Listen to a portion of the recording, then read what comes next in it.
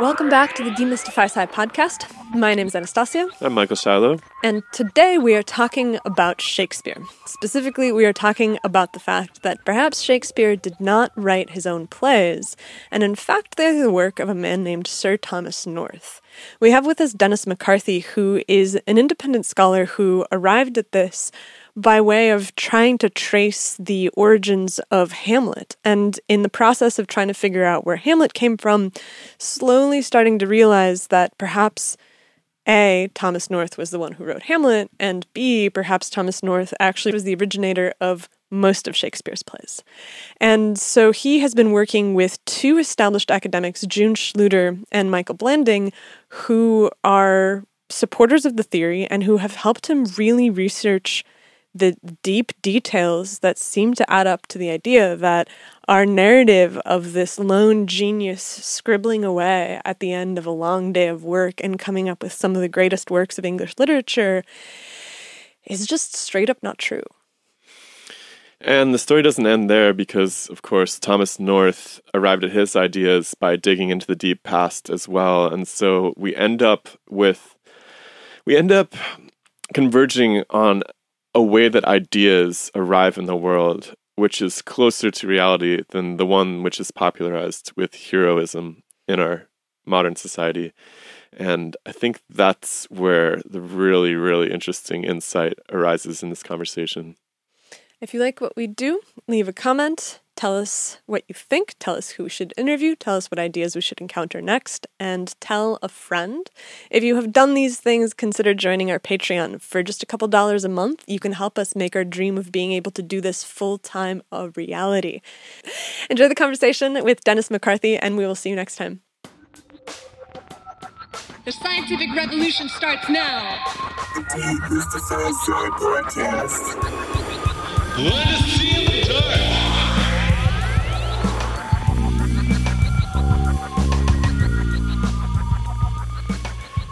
dark. So many of the people that we talk to are working on ideas that are outside of some constrained narrative. And the story that they tell is one of pain, bitterness. Yeah. You know, it's very, very... It's very rare to meet somebody who's actually managed to bring an outside idea into mainstream discussion. I'm not even saying so that everybody's signed on to it, but just, I'm really excited to hear the story of the road for you to this point. And of course, we should probably start off by just laying out the basic idea here. Can you introduce us to the topic a little bit? Sure. My name's Dennis McCarthy, and I, and along with June Schluter and now Michael Blanding, have discovered the original author of Shakespeare's source plays. Now, this is not controversial that Shakespeare frequently used old plays and then he revised and adapted them. We know this simply because of all these early references to these old plays before Shakespeare could have possibly written them. For example, there's a reference to an English Romeo and Juliet on the stage in 1562, which is 2 years before Shakespeare was born. And there's all sorts of other references like that to various, obviously, Shakespearean plays before he wrote them. So it's well known among scholars that Shakespeare often adapted old plays. What I believe I've discovered, and now along with June Schluter and Michael Blanding have proved, is that Thomas North was the author of these old plays, and in fact that he wrote all of them, and which is a pretty big discovery. And what is more, he didn't just write them; he lived them, which makes it very thrilling and makes his life very thrilling. And for the last 15 years, I've been trying to slowly get this idea out there. Why don't people know about Oliver North? Why was Thomas North? Sorry, I always do that. We've had. It's one of those things where you're like, "Don't say COVID," and then you blurt it out or something. It's something I've been trying to avoid. Sorry. I think there's a Faulty Tower episode about this, which is another one of my favorites. Remember the one where all the Germans come and he's not allowed to talk about the war? Yes. Exactly. Whatever you do, don't mention the war. Yeah. Yeah, I keep wanting to say Oliver North. Thomas North. Yeah. Why don't we associate him with these plays in the first place? Well, there were so few records at the time. There's no literary magazines, no literary newspapers. So whenever there was a reference to one of these old plays or they were described, frustratingly, they never mentioned an author. And Sir Thomas North was a relatively minor figure at the time, so no one was independently studying his life. In fact, there's now only 3 experts on his life alive today, and they're the ones. They're me and my two research partners, and so he was known best for his translation of Plutarch's Lives, and scholars had known for a while, but in the 19th century, they really determined that the Roman plays of Shakespeare were based on them verbatim, that they were taken literally, a lot of the passages, straight from Thomas North's Plutarch's Lives. Shakespeare never treated any other writer like this. If he's doing the story in Hamlet, yes, it's an old story, but everything in Hamlet is completely expanded and invented. The other plays are based on old legends and stories, but the Roman tragedies are straight adaptations from Thomas North's work. This is how Thomas North was known, mostly known before we started discovering that he was also the author of the source plays. And so who is Thomas North? So he's a relatively minor figure. He led what I like to call a riches to rags lifestyle. He was born to the first Lord North, had a very comfortable life and privileged life up until about 40, and then it was filled with war and poverty, mostly for the last decades of his life. And he was a playwright for Leicester's Men, for the Earl of Leicester. This was something that's newly discovered. And the Earl of Leicester would use plays to advance his own agenda. And Thomas North and all the writers under him, including Philip Sidney and Edmund Spenser, would write works and publish works, or write works and have them performed by Leicester's Men that helped the Earl and helped whatever particular issue of the year was that he wanted pushed forward. And Thomas North is mostly well known as a translator, but he's a translator, playwright, well-traveled, scholar knight, and it turns out he wrote and lived the Shakespeare plays.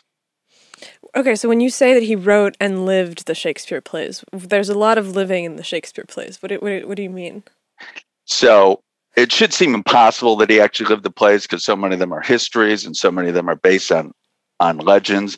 What I mean by that is he transformed the plays. He would take stories with malleable storylines and change them to suit his needs in order to put forward particular ideas that the Leicester wanted, and also to reflect the latest moments of his life. You see this with The Crucible, and as a perfect example. The Crucible by Arthur Miller is a history play, but it's really based on what is going on with Arthur Miller in 1952. So The Crucible is, the witch trials are based on the communist hunt by Joe McCarthy and the congressional hearings that are forcing everyone to name names, and the personal side of The Crucible with the affair with the temptress. He had just had an affair with Marilyn Monroe, and his wife wasn't forgiving him for it, just as occurs in The Crucible. So both sides of The Crucible, even though it's really a history play and it's really about events in 1690s Massachusetts, it really does reflect Arthur Miller's life. In the exact same way, Thomas North did that with histories and would use histories to reflect what he was going through. An example, Henry V, which is ostensibly about a war in France that Henry V goes over to fight. And it's really about and used as a reflection of the war in Ireland. And this isn't subtle. He refers to the war in Ireland directly in the play. There's an Irish character. It's considered his most Irish play. And scholars have all known that have always known that there is all sorts of parallels drawn in Henry V to the war in Ireland. What they didn't know is that this is because Thomas North was at war in Ireland at the time and was using those historical circumstances to reflect exactly what he was going through. Yeah, that was going to be the follow-up question, which is, what does his world actually look like? What does the time period that he's inhabiting look like? What are the geopolitics? What are the things that are driving his day-to-day look like? And how much earlier was this than Shakespeare, by the way? Thomas North is 29 years older than Shakespeare, and so he wrote starting in the 1550s into the 1580s, early 1590s. We believe we have Cymbeline and The Tempest. He was writing in the early 1600s, just before he turned 70. Wow. And the politics, this is Elizabethan England mostly. Elizabeth comes in 1558, and the Earl of Leicester wants to be her husband. So a number of the plays are attacking the other suitors of Elizabeth. First was the King of Eric XIV, the King of Swedes and the Goths. Another is the Duke of Anjou and Duke of Alençon.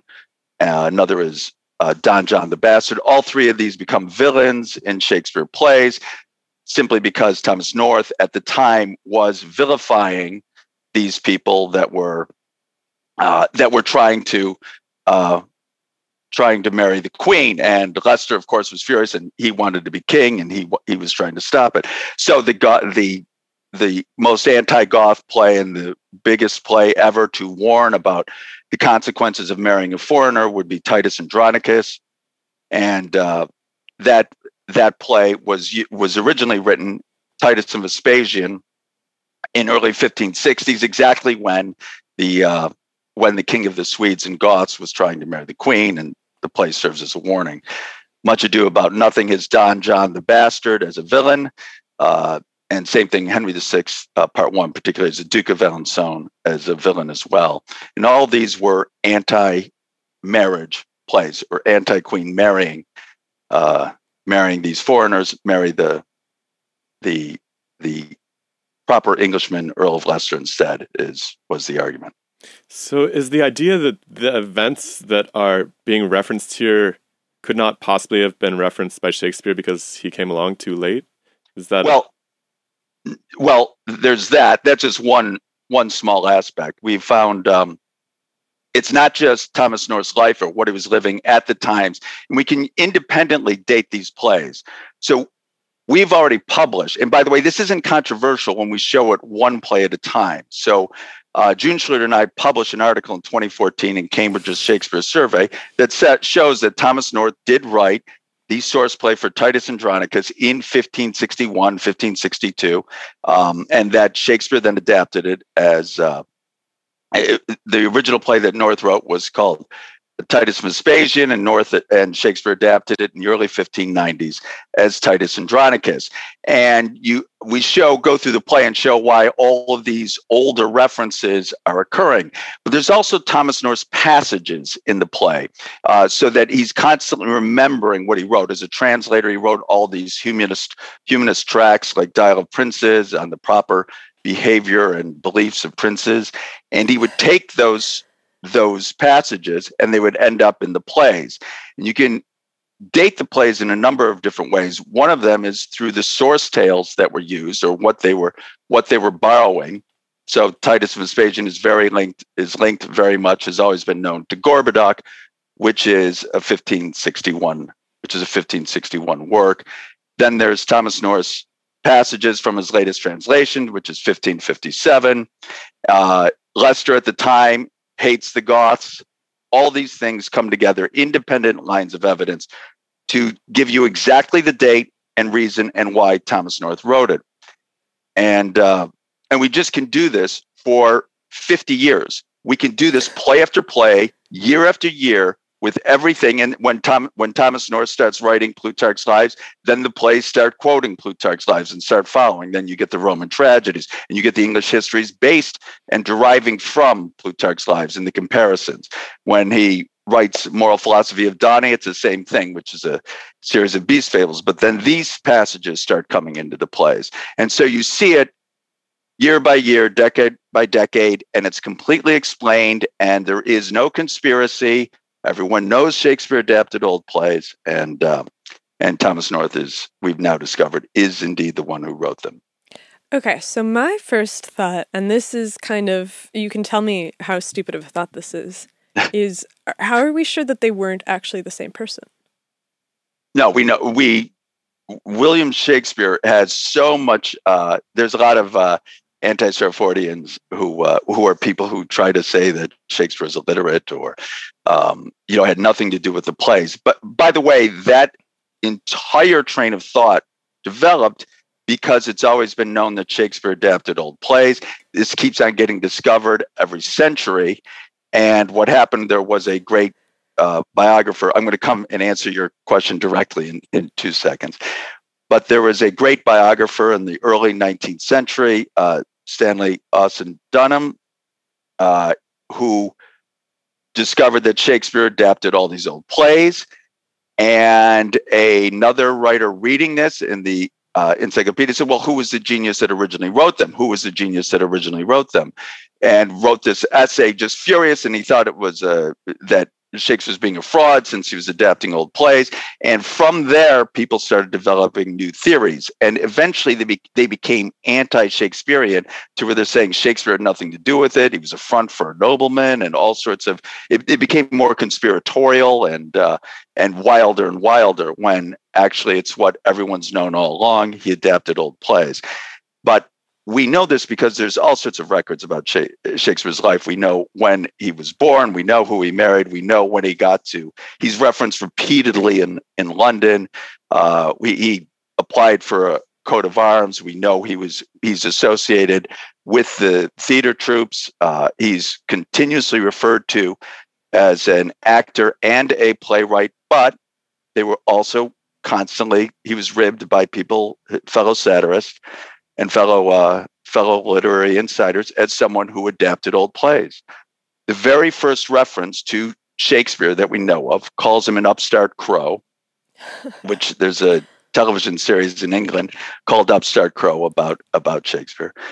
An upstart crow beautified with the feathers of other writers. And crow is Horace's symbol for plagiarism, and that he was someone who was adapting the work of other writers and getting too much credit for it. And that is said about him at the time he's alive. It's said about him the decades after. And now was finally... Was he just an incredible networker? Or why do we know Shakespeare and not Thomas North? So it's a little like he became the sharer, producer of the plays, and he was the one running the theater company. So it's a little like why we know Disney and not the Walt Disney and not really the original authors and even animators of Bambi or Cinderella, etc. So he became of the theater troupe, the public theater troupe. It was Lord Chamberlain's Men at first, and then the King's Men. He became very renowned. I'm sure his name was on the marquee. He became known as the one presenting these plays. It was Shakespeare who purchased the plays, and it was Shakespeare that produced them. They did produce 40 plays a year about his theater company. He could only write 2. So he's adapting. A lot of the plays he purchased were old plays, or he had hired other playwrights to help him. How do you purchase a play? Yeah, that was going to be my question too, yeah. Like, what do you mean purchased a play? Like, he purchased the play. We have a record from Henslow, which is another theater manager at the time, and that's how companies produced all their plays, and they produced a lot of plays per week. They wouldn't play like consecutive plays in a day. It's remarkable how much work they did. And well, was there like a clearinghouse for this? Like how is it? No. They would go directly to the author. To the author. The Shakespeare would meet. London's actually a square mile at the time, and and all playwrights would just go in and In fact, Shakespeare got credit for other plays that he produced, which are considered apocryphal and written by other people, like Yorkshire Tragedy is now considered written by Thomas Middleton, just from stylistic analyses. But it was published during Shakespeare's day with his name on the title. And that's because he probably helped adapt it. He would have been the one, the playwrights get paid for it, and then he's the one that produces it. The company owns the play as much as anyone, but Shakespeare's name is the one. And this is also true with Locrine, which was likely written by Greene, had Shakespeare's initials. And for the first 5 plays that Shakespeare, that had Shakespeare's name or initials, it doesn't say written by, it says corrected or augmented or overseen. And because that's exactly what he was doing.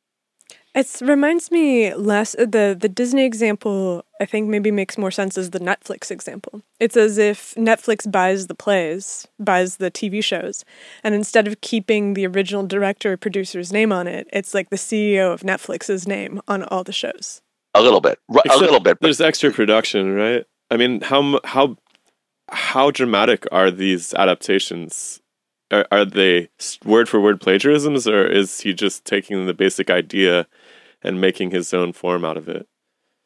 Well, that's something I've tried to steer away from, simply because I'm in my two co-authors and co-researchers, Michael Blanding, June Schluter. I want to name them all the time. Absolutely lovely people, and have made some such extraordinary discoveries on this. I believe that Shakespeare was much more involved in terms of, was really the genius in doing a lot of adding a lot of the genius touches. I'm thinking Thomas North is more the genius, regardless. And whatever view you want in terms of how much the influence is, it has to be admitted at some point that Thomas North is the original author and that these plays are indeed adapted. If you look at, I have sirthomasnorth.com, and you can go down and look at a lot of the passages. These are from his prose works that are borrowed and used in the plays. And you can see how close some of them are. And in the Roman tragedies, it's often verbatim, and it'll go line by line, or it'll be just paraphrase. And it's, you have to cut it down into blank verse, so you're changing prose into blank verse. But you get to see it. The Roman tragedies, so Antony and Cleopatra is closer to Shakespeare's Antony and Cleopatra is closer to Thomas North's chapters on Antony and Cleopatra than, say, the movie Silence of the Lambs is to the screenplay Silence of the Lambs, or Lord of the Rings, Tolkien's Lord of the Rings is to Jackson's Lord of the Rings. It's like today if we were to say that Jackson wrote Lord of the Rings rather than Tolkien, is the way I kind of view it. And I think that that's a really interesting analogy. So, and this, just to be clear, was this a particular moment in the culture in London? Like, was Thomas North also purchasing his ideas from people, or was this something that sprung up later? No, the first remotely successful commercial theater wouldn't be built until 1576. And then, even then, it took a while for it to really get started. But by the 1590s, it became a new art form that the public wanted to see. And that's the first time that even really plays started getting published.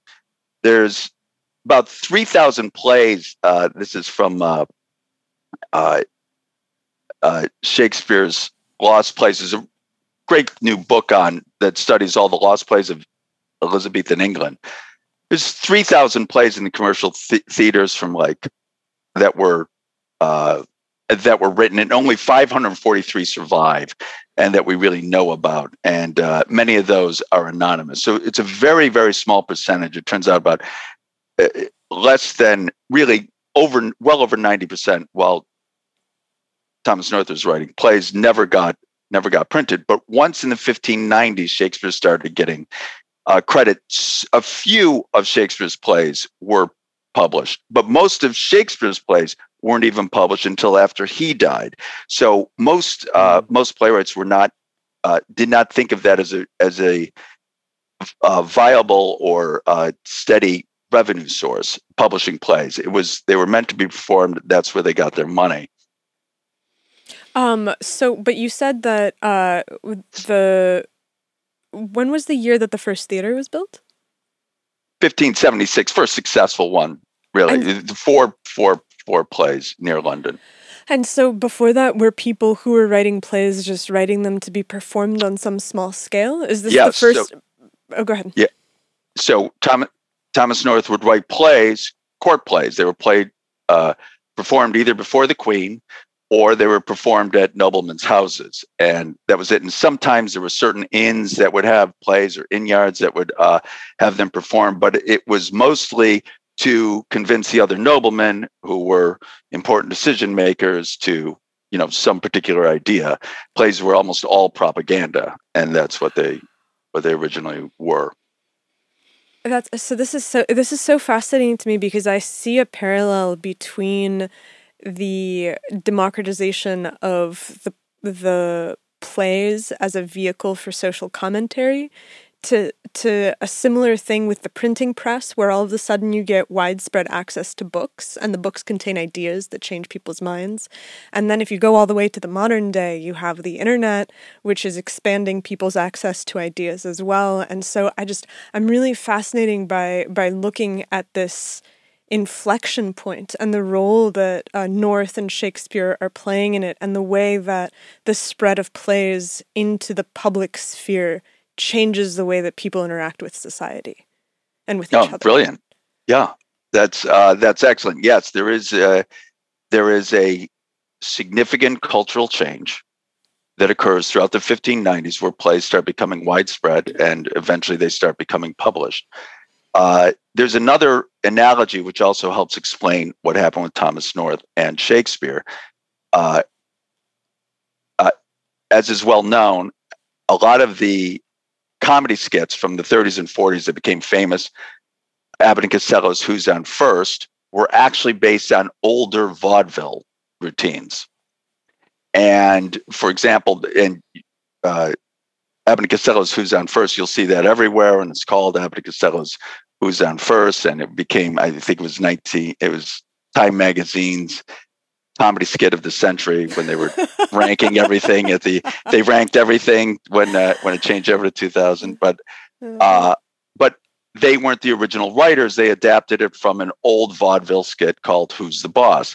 Now, who wrote Who's the Boss? We don't know. It kind of got lost in time. We think it even was written in the 19th century. This is conventional. I'm not breaking any news here. It's the same thing with Niagara Falls skit with the Three Stooges. They used to do a Niagara Falls skit, old vaudeville skit. A lot of their routines were old vaudeville skits they adapted.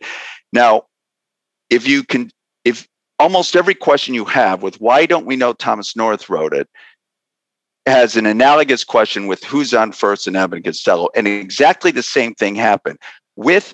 They weren't publishing vaudeville skits because only a few people saw them. There was only going to be certain people that saw it at the time. There's a new medium that comes up, radio and then motion pictures, in which they needed a lot of material and they needed a lot of comedy material. So they used a lot of old material and adapted it. The people that then became famous for Abbott and Costello and people saw presenting the work, it became known as their work. This is exactly what happened, in which there's new theater, the new public theaters. They're purchasing a lot of old plays, presenting them. Shakespeare is presenting these plays. He's the one that becomes associated with the plays, and he adapts them, he writes them, he makes them stage worthy. He adds his own flair. He becomes famous for it. It's the one that people seek when it becomes famous and widespread. It's the one who's just adapted it, who becomes associated with it, and people and the person who originally wrote it kind of got lost in time. It strikes me that this is just how art progresses, though, to some extent. I mean, it's hard to imagine that Thomas North wasn't drawing on plays that he had encountered over his lifetime, too. Right. And it seems to just continue to play out in society. Like, it's quite interesting that, today we have this concept of copyright, right? Which is supposed to protect these specific instances, but it absolutely is designed to promote the compiling of ideas and the progress of new ideas in order to actually make new works that are moving the ball down the field a little bit, I guess is what it comes down to. And I think a lot of people have this idea like copyright is just this miserly law that's there to, you know, make sure people get their money or whatever. But it's actually not at all, because prior to that, you would have been stuck in these disputes over, you know, who came up with the idea for, you know, this particular play or whatever. And then it's like, hold on a second. Where do ideas come from exactly? You know, I've never found an author of any idea that I couldn't trace down into infinity, that I couldn't literally keep studying for the rest of my life and come up with people who had also had, you know, that this person must have encountered or something. I don't know. They're out there in the ether, right? Multiple people developed, you know, huge breakthroughs in science at the same time for similar reasons. The discussion's there, the culture's there, and then all of the groundwork ideas are laid. So I wonder if it's just not illustrating kind of a fracture in our myth that there's individual geniuses that actually move the ball down the field, because no doubt they play a role, that these individuals who popularize things, but they're, you know, I don't want to be cliche, but they're really standing on so many other people that, you know, you could spend a lifetime. Isn't it interesting how standing on the shoulders of giants and standing on a lot of people have like very different emotional valences? They're propped up by a lot of other work. You know, it's it's an interesting obsession that we have with these singular heroes. I think that's something that is really Did Thomas fascinating. North write other stuff? So, like, yes. is Thomas North famous in his own right, just not for these plays? Yeah, for the translations. So for these, which were a lot of his own writing. So he would, as he's translating, he would also add in certain passages, particularly if he has certain dialogue that he wants to punch up. If there's something he's translating, for example, in Plutarch's Lives,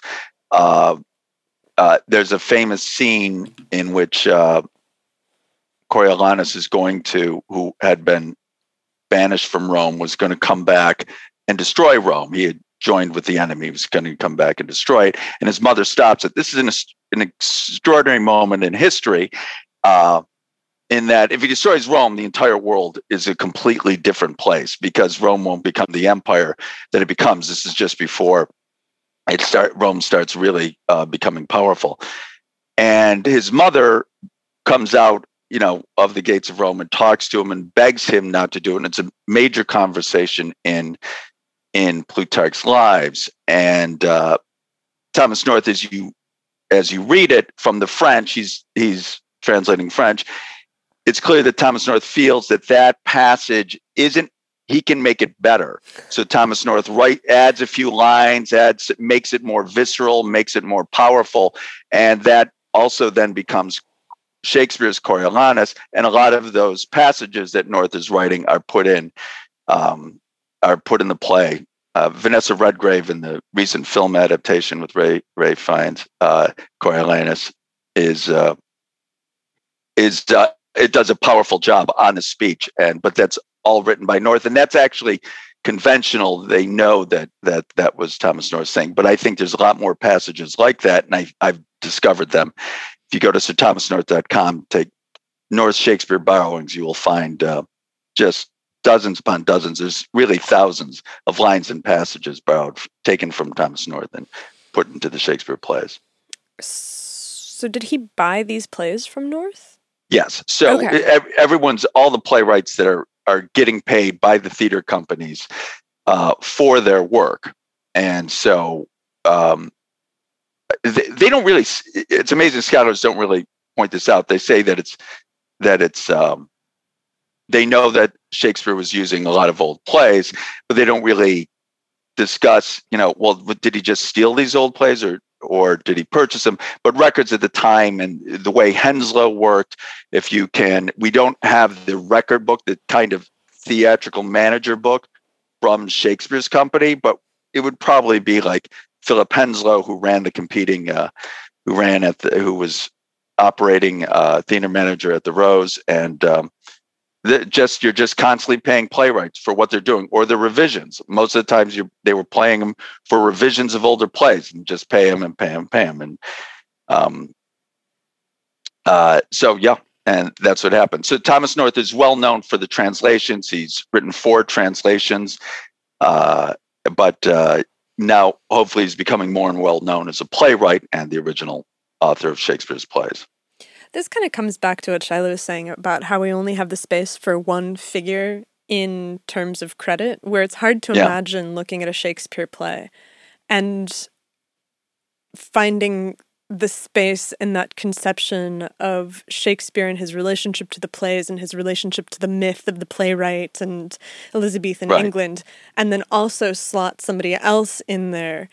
Even if you acknowledge that it happened, that he bought the plays from him, it almost seems like it's impossible to get people to bifurcate the worldview into 2 people. Well, it seems like it was impossible, right? You mentioned at the beginning that each one of these revelations could be published independently, but stitching them together, you didn't quite finish that story, but I want to hear about the resistance to stitching them into a unified theory.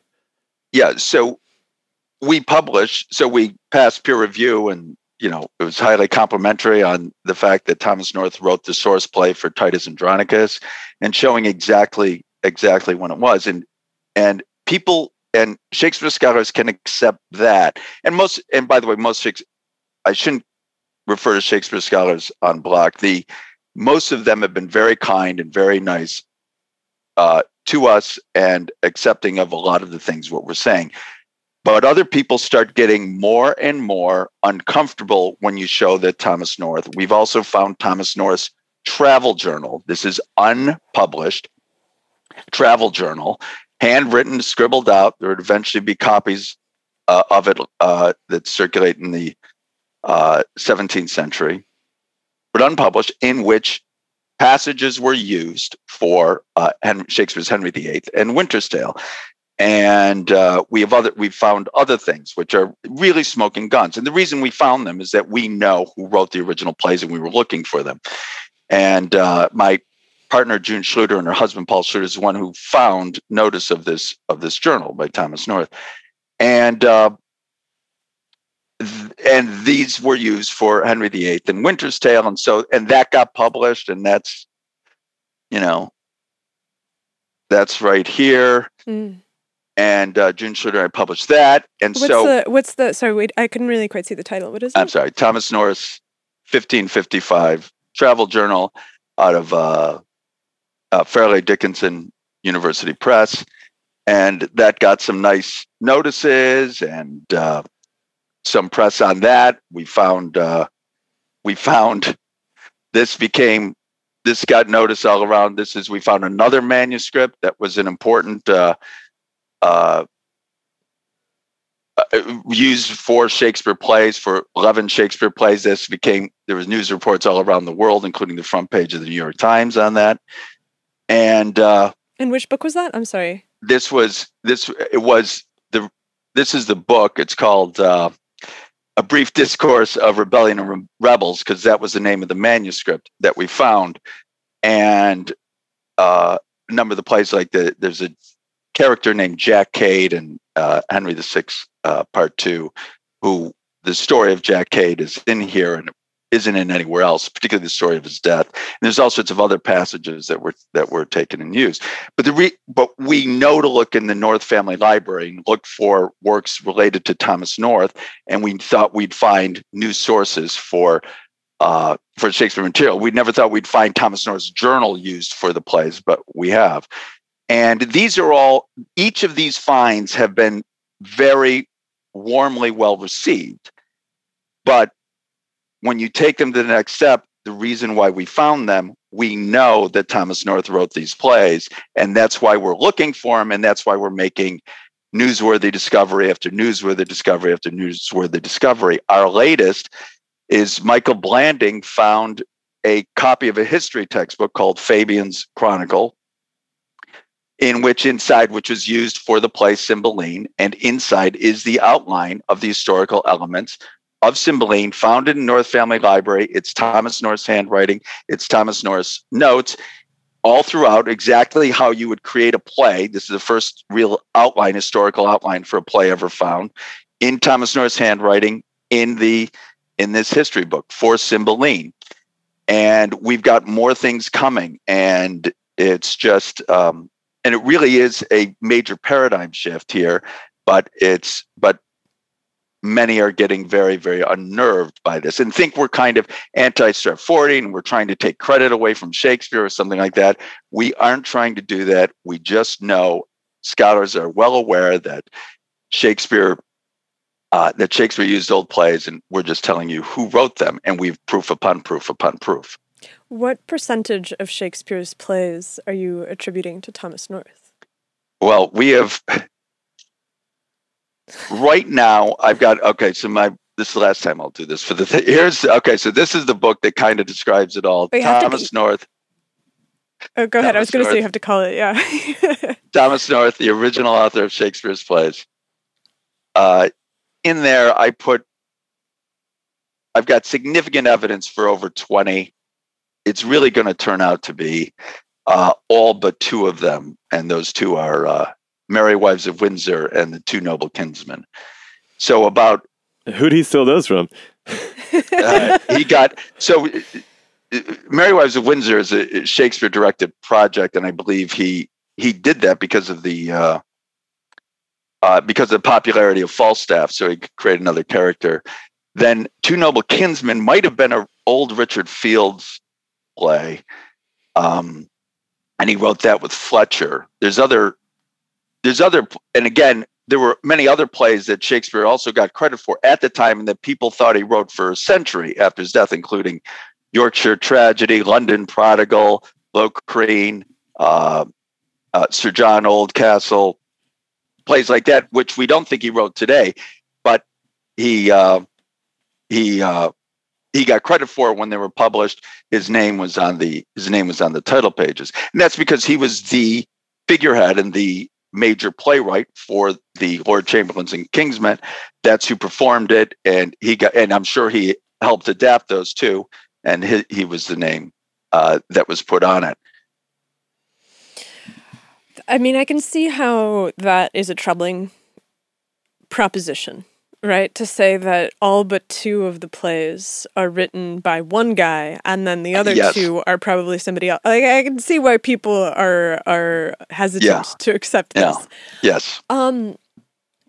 I think that it really does undermine the idea of the lone genius, which is really satisfying to me, but in a way, it also kind of just places it back onto Thomas North, because... I do point out that it goes from you get to see where the development of the ideas do derive from, because he is taking legends that he has read about, these foreign legends particularly, rewriting those stories, and he's using the humanist wisdom that he has written about in his translation. So each of his 4 translations are collections. He's a collector of collections. Each one is a collection of itself of humanist wisdom or tremendous stories. Plutarch's Lives is of historical stories in which there are all sorts of moralistic lessons also added by Plutarch at the end. It's the same thing with Moral Philosophy of Doni. All of it is council literature. These are the most important, significant legend stories in the world, and all these humanist beliefs and theories written out. So he's taking what he's writing. So you're right in terms of everything is kind of derivative, or all ideas come from, they aren't invented new, they're threads that are kind of woven together from the past. And you can see this now with the Thomas North theory, how they all come together to form these masterpieces. In fact, exactly as you had said, in terms of that, you get this, everything is derivative. I point out now you actually get to see the intellectual origins of the canon, rather than what it had been was a kind of big bang of intellectual achievement, where Shakespeare's just sitting in his study after many hours at work performing the plays, running the theater company, then getting to his study, and just these ideas and all this humanist wisdom forming out of nothing, and just exploding out of nowhere. And instead, you see an evolution of these ideas. In fact, this is how I first discovered this. I was going to do a my background's biogeography, and I'd written a book, Here Be Dragons, on biogeography, and I wanted to show how ideas evolve just like species do, and they spread around the world, and then when they move into different locations, they end up there's speciation occurs, and they end up evolving and changing and in its various forms. And I wanted to show how this also is true with ideas, cultural memes, whether it's religion or technology or languages. You can see them, you can trace them moving around the globe, and you can see how they adapt and change and evolve and evolve. And I wanted to show how this also occurs, and I was going to show with Hamlet. I was going to take it the time I assumed Shakespeare had originated everything. I was going to show how all the ideas of Hamlet ended up in London and in the mind of a single person.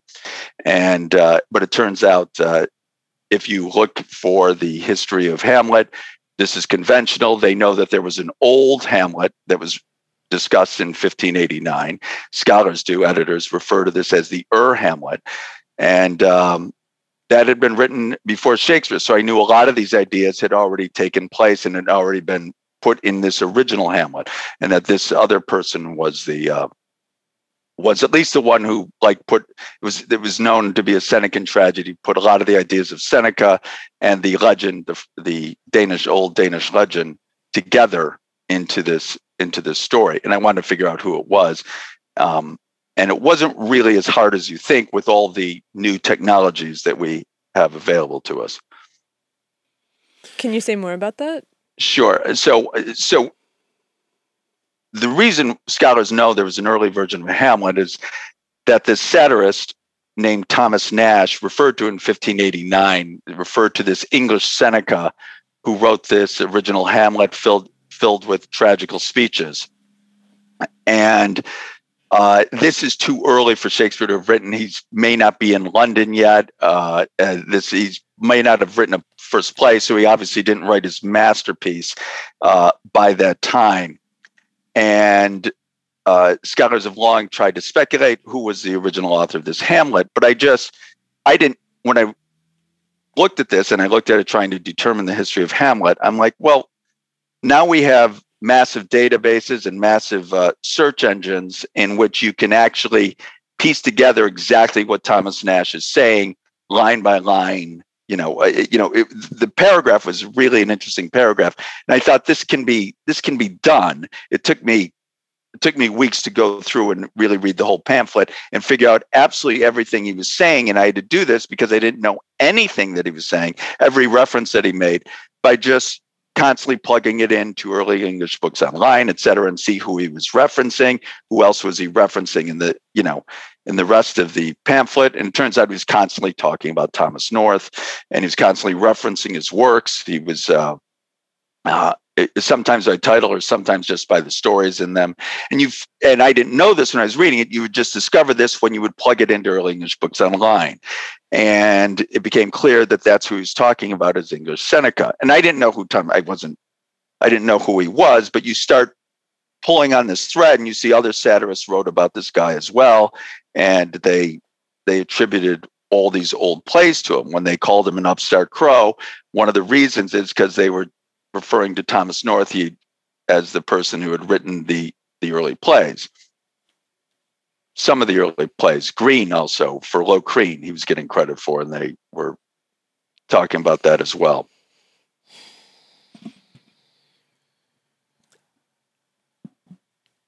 I mean, it strikes me from a larger metaphysical perspective that this is really valuable work, because the myth that there are these genius entities really puts... Also known as geniuses. This isolated entity. It really puts the reach, it really puts the attainment of progress in an individual's lives in this mythical out of reach place, which I think is a disservice to, especially, I think of kids especially, when they learn the history of the great works. And I often, sometimes my students will come up to me and they'll be like, what's the most important thing, in getting out there and making, succeeding in my career, like succeeding in the world. And usually I tell them they need to learn how to play with other people really well. But I think there's another element to this too, which is really understanding the past. And really, there's no time for that in grad school. If you go to become a scientist or something, you're just thrown into a lab and you're just grinding at the mill. And there's something really, really important about understanding even the ancient past of whatever you're thinking about, because ideas have a tendency to get lost. And I think in some sense, that's what must have happened here in this saga, is that there are fundamental myths that are so human that they relate to people in this really highly contagious way, right? They just get passed around because they're so important and they describe something so fundamental to our existence. And if those narratives become out of date or unreachable or somehow unpalatable, then it takes somebody to come along and harness that past and put it into language that's relatable to the people again. Like, you mean in the sense of, if you create the myth of the lone genius who creates a body of work, that what you've done is you've created this unattainable mythical status for what it means to accomplish something in the world for the people that are attempting to look forward now? That, and it puts them on a trajectory which I think is isolating and hermetizes them in a way that I think is unproductive. Because in reality, when I look at people who've done great works, they're really, really involved in the community and in the past, and they're not just going into a cave and thinking about, how light behaves or something, right? They're really understanding the struggle, the history of people wrestling with these ideas in the past. And in the case of, I don't know as much about playwriting, but it seems like there's these stories that constantly crop up. There's elements, these archetypical stories that keep cropping up. And of course, yeah. They're more Nigel Godrich than Ted Kaczynski. Break that down for me. Okay, well, so like Nigel Godrich is a producer. He works with other people. He creates things. He networks. He's the producer that turned Radiohead from just another pop band into Radiohead. And he's really crafted this very spooky sound. And I think he works with other people as well. But he's a networking, creative individual that is putting forth a massive body of work, and Ted Kaczynski locks himself in a cabin in Montana and writes a single screed and then blows a bunch of people up, and he won't have that's the hermetization. It inevitably turns you into violence against the system that you're turning against, because you view yourself as a victim, and so you must be isolated. And as you're isolated and things aren't working out for you, then you become progressively more aggressive. And the person who's integrated doesn't happen to them, because they're part of a larger system, they're productive, they're making things happen. I mean, yeah, I think that it's just a real disservice to not understand how great achievements occur. And it's so much easier for people to imagine these gods pulling it off, these near god-like humans. But in some sense, I think that that's really sad too, because it does alienate people who want to be the innovators of great ideas unnecessarily. And it also just, it makes it's just not honest, right? And that, dishonesty never leads to anything good. Right. Well, to your point, I think, for example, it is nearly impossible to say really with any accuracy or seriousness when something was invented, because everything evolves. And this is true with ideas, etc. So whatever the object is, so many of the pieces had already been invented that the last person who creates it, let's say it's a telephone or whatever, or the car, the last person, you already have the engine, you already have the wheels, you already have the chassis, everything is already together, and just one person is just putting what has already been invented, all these other things by other people. And it's just one stage in the evolution that this person added this element. But there were many thousands of individual inventions before that, and as you keep on going back, those derived from from other things. Alexander Graham Bell and Elisha Gray both. So the phone isn't invented for the tens of thousands of years of human history. Never invented. They both end up filing their patent for the phone on the same day. And the reason we celebrate Alexander Graham Bell is he beat him to it by a few hours, Elisha Gray. But the reason, now that seems impossible, but the reason it is that it happens identically at the same time is that all of the elements for a phone to be developed had been invented. And so now it's just a matter of one person putting together that last piece. So a lot of times the inventor is that it's just the last piece of something, of all sorts of material technologies that have been invented by other people. And this is true with ideas. This is true with stories. This is true with, the Hamlet story kept evolving and changing until it got to London. It's the same thing with everything. It's memes as well as genes that evolve. Yeah, and there's an understanding that's built into us, right? This was Carl Jung's whole point, was that there's things you know that you don't know. And in literature, I feel like these are the roots of these stories that appear over and over again. Like, yes, of course, people are aware of the past to some extent, but there's some stories that are just so fundamental to the dramas that play out inevitably in our lives. There's my life and your life probably have very many of the same dramas. We fight with the same demons. They might be a little bit different in circumstance, but there's elements of it just being a human. The archetype. Yeah, it's really fundamental in some sense. So it's astounding you're saying this. This is exactly what Plutarch's Lives is about, and exactly what the Shakespeare canon is about, is that these stories keep on occurring, that the reason you're studying Richard III and the reason that it's so significant, because that type of guy comes along again and again, and the toadies that work from all these decisions, and they Plutarch's Lives specifically shows multiple comparisons. This tyrant occurred. This tyrant occurred. Look at the similarities here. It's the same thing that that is made in the plays with each of the major characters, especially major villains. He's just like so-and-so. This is what's going on, and they serve as warnings. Stephen Greenblatt, a Shakespeare scholar, absolute genius, wrote this wonderful work, Tyrant, and showing a lot of what was occurring over the last few years was completely predictable, and shows really shocking things. If you were to read the Jack Cade scenes, for example, in Henry VI Part 2, you would think that it was a spoof on what was occurring today. They wanted to make England great again. They were anti-foreigner. They were, Nice. They really believed they were going to sweep.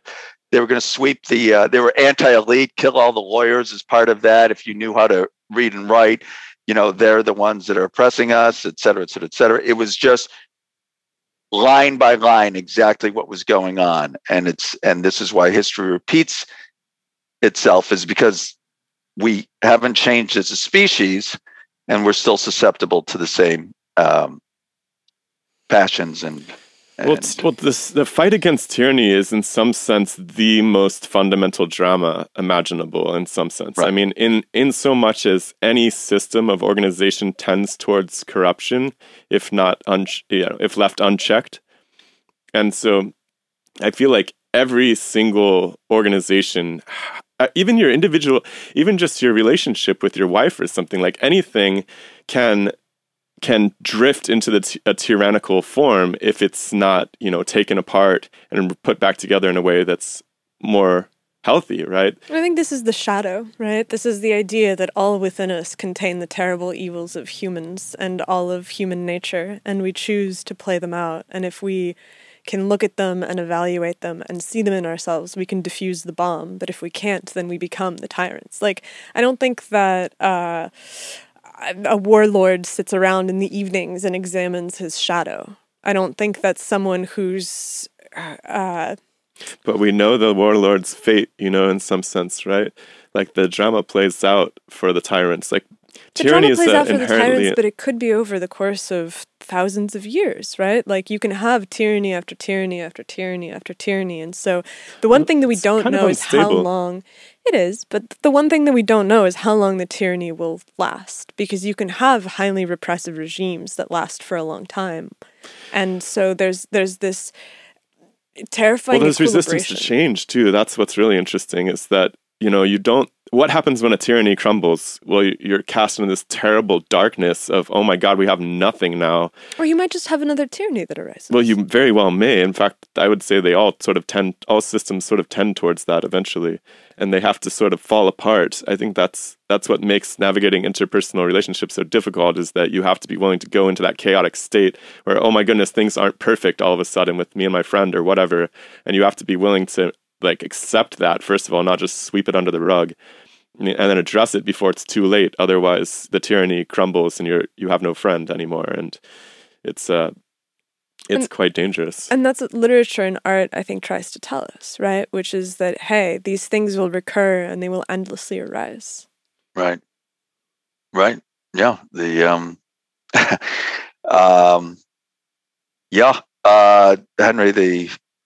Henry IV has a great quote on that, which, if I was smarter, I'd be able to quote right now. But Google it, folks. again, I should. Oh my God! Dennis, someone will put it in the comments. Yeah, someone will put it in the comments. Yeah. How much? So you have access to Thomas North's library. Barely. Not really. Not really. We defined each. It's an agonizing process in which June Schluter and Michael Blanding are helping me out. In fact, they're doing most of the legwork there right now.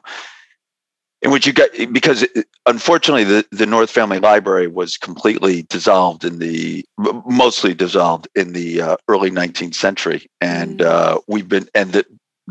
each of their books are scattered across the libraries of the world. And unfortunately, you just can't Google it and find it. You have to go into the library catalog of the particular library to see if they have a manuscript or a book that was original and part of the library. And that's Michael Blanding found the Fabian with Thomas North from the North Family Library, and you know this because of a book plate, and Roger North, his brother, would write Durham Potty in it and sign each of the books he had. So that's what you're kind of looking for. But he found that at Harvard Library, in fact, which was fantastic, and got his hands on it. And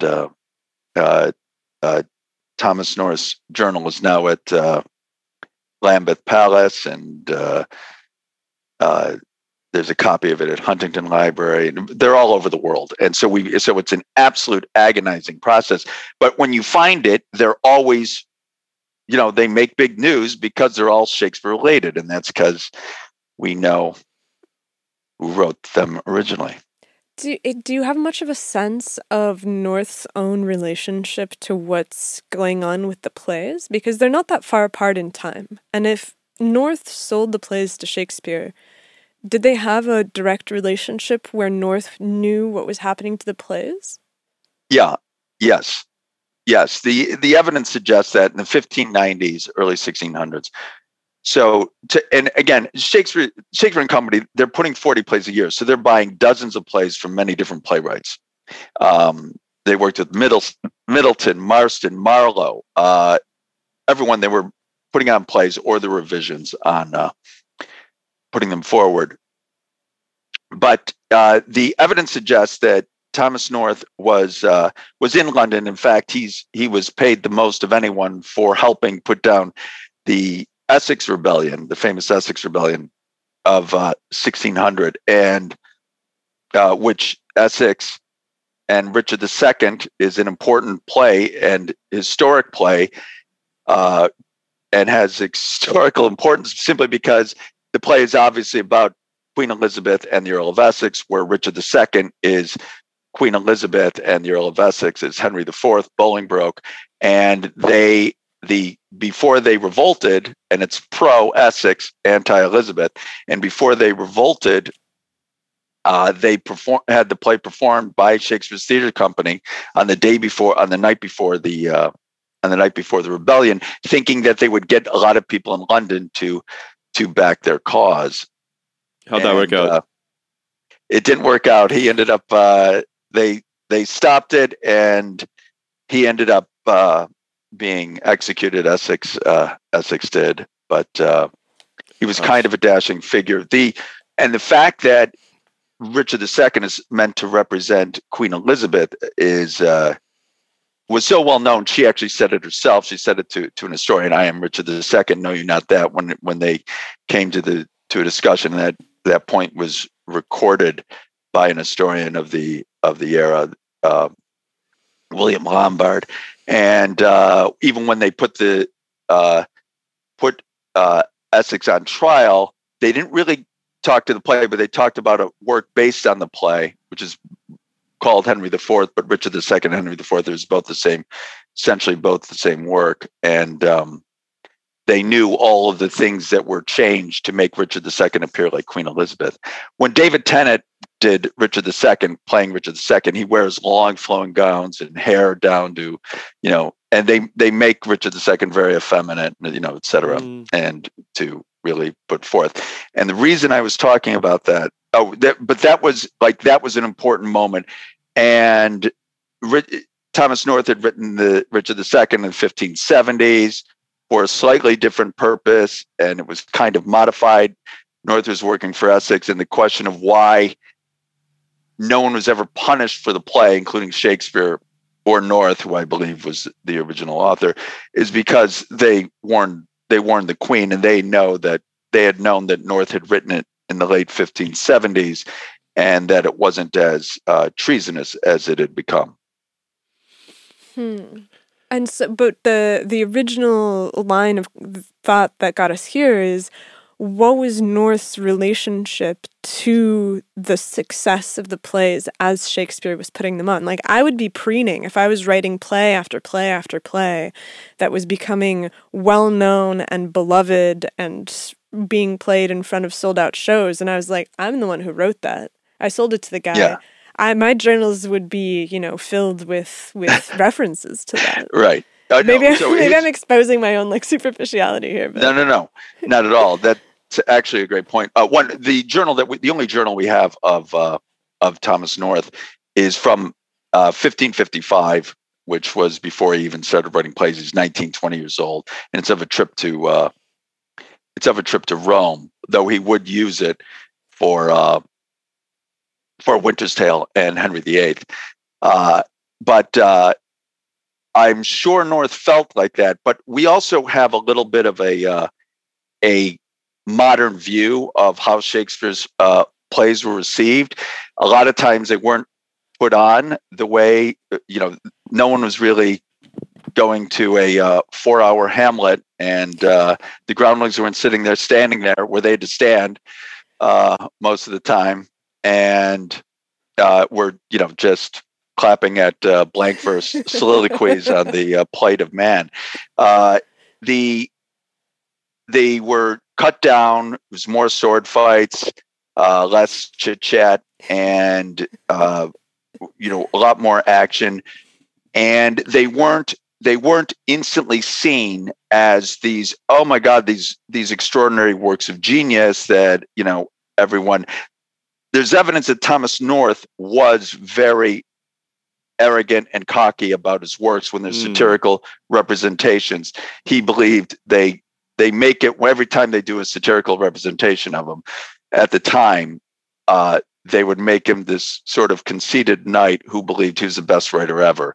And so he probably did think he was a great writer, but he probably wasn't that concerned or proud of the play. Shakespeare would have adapted it. They were sometimes cut down. And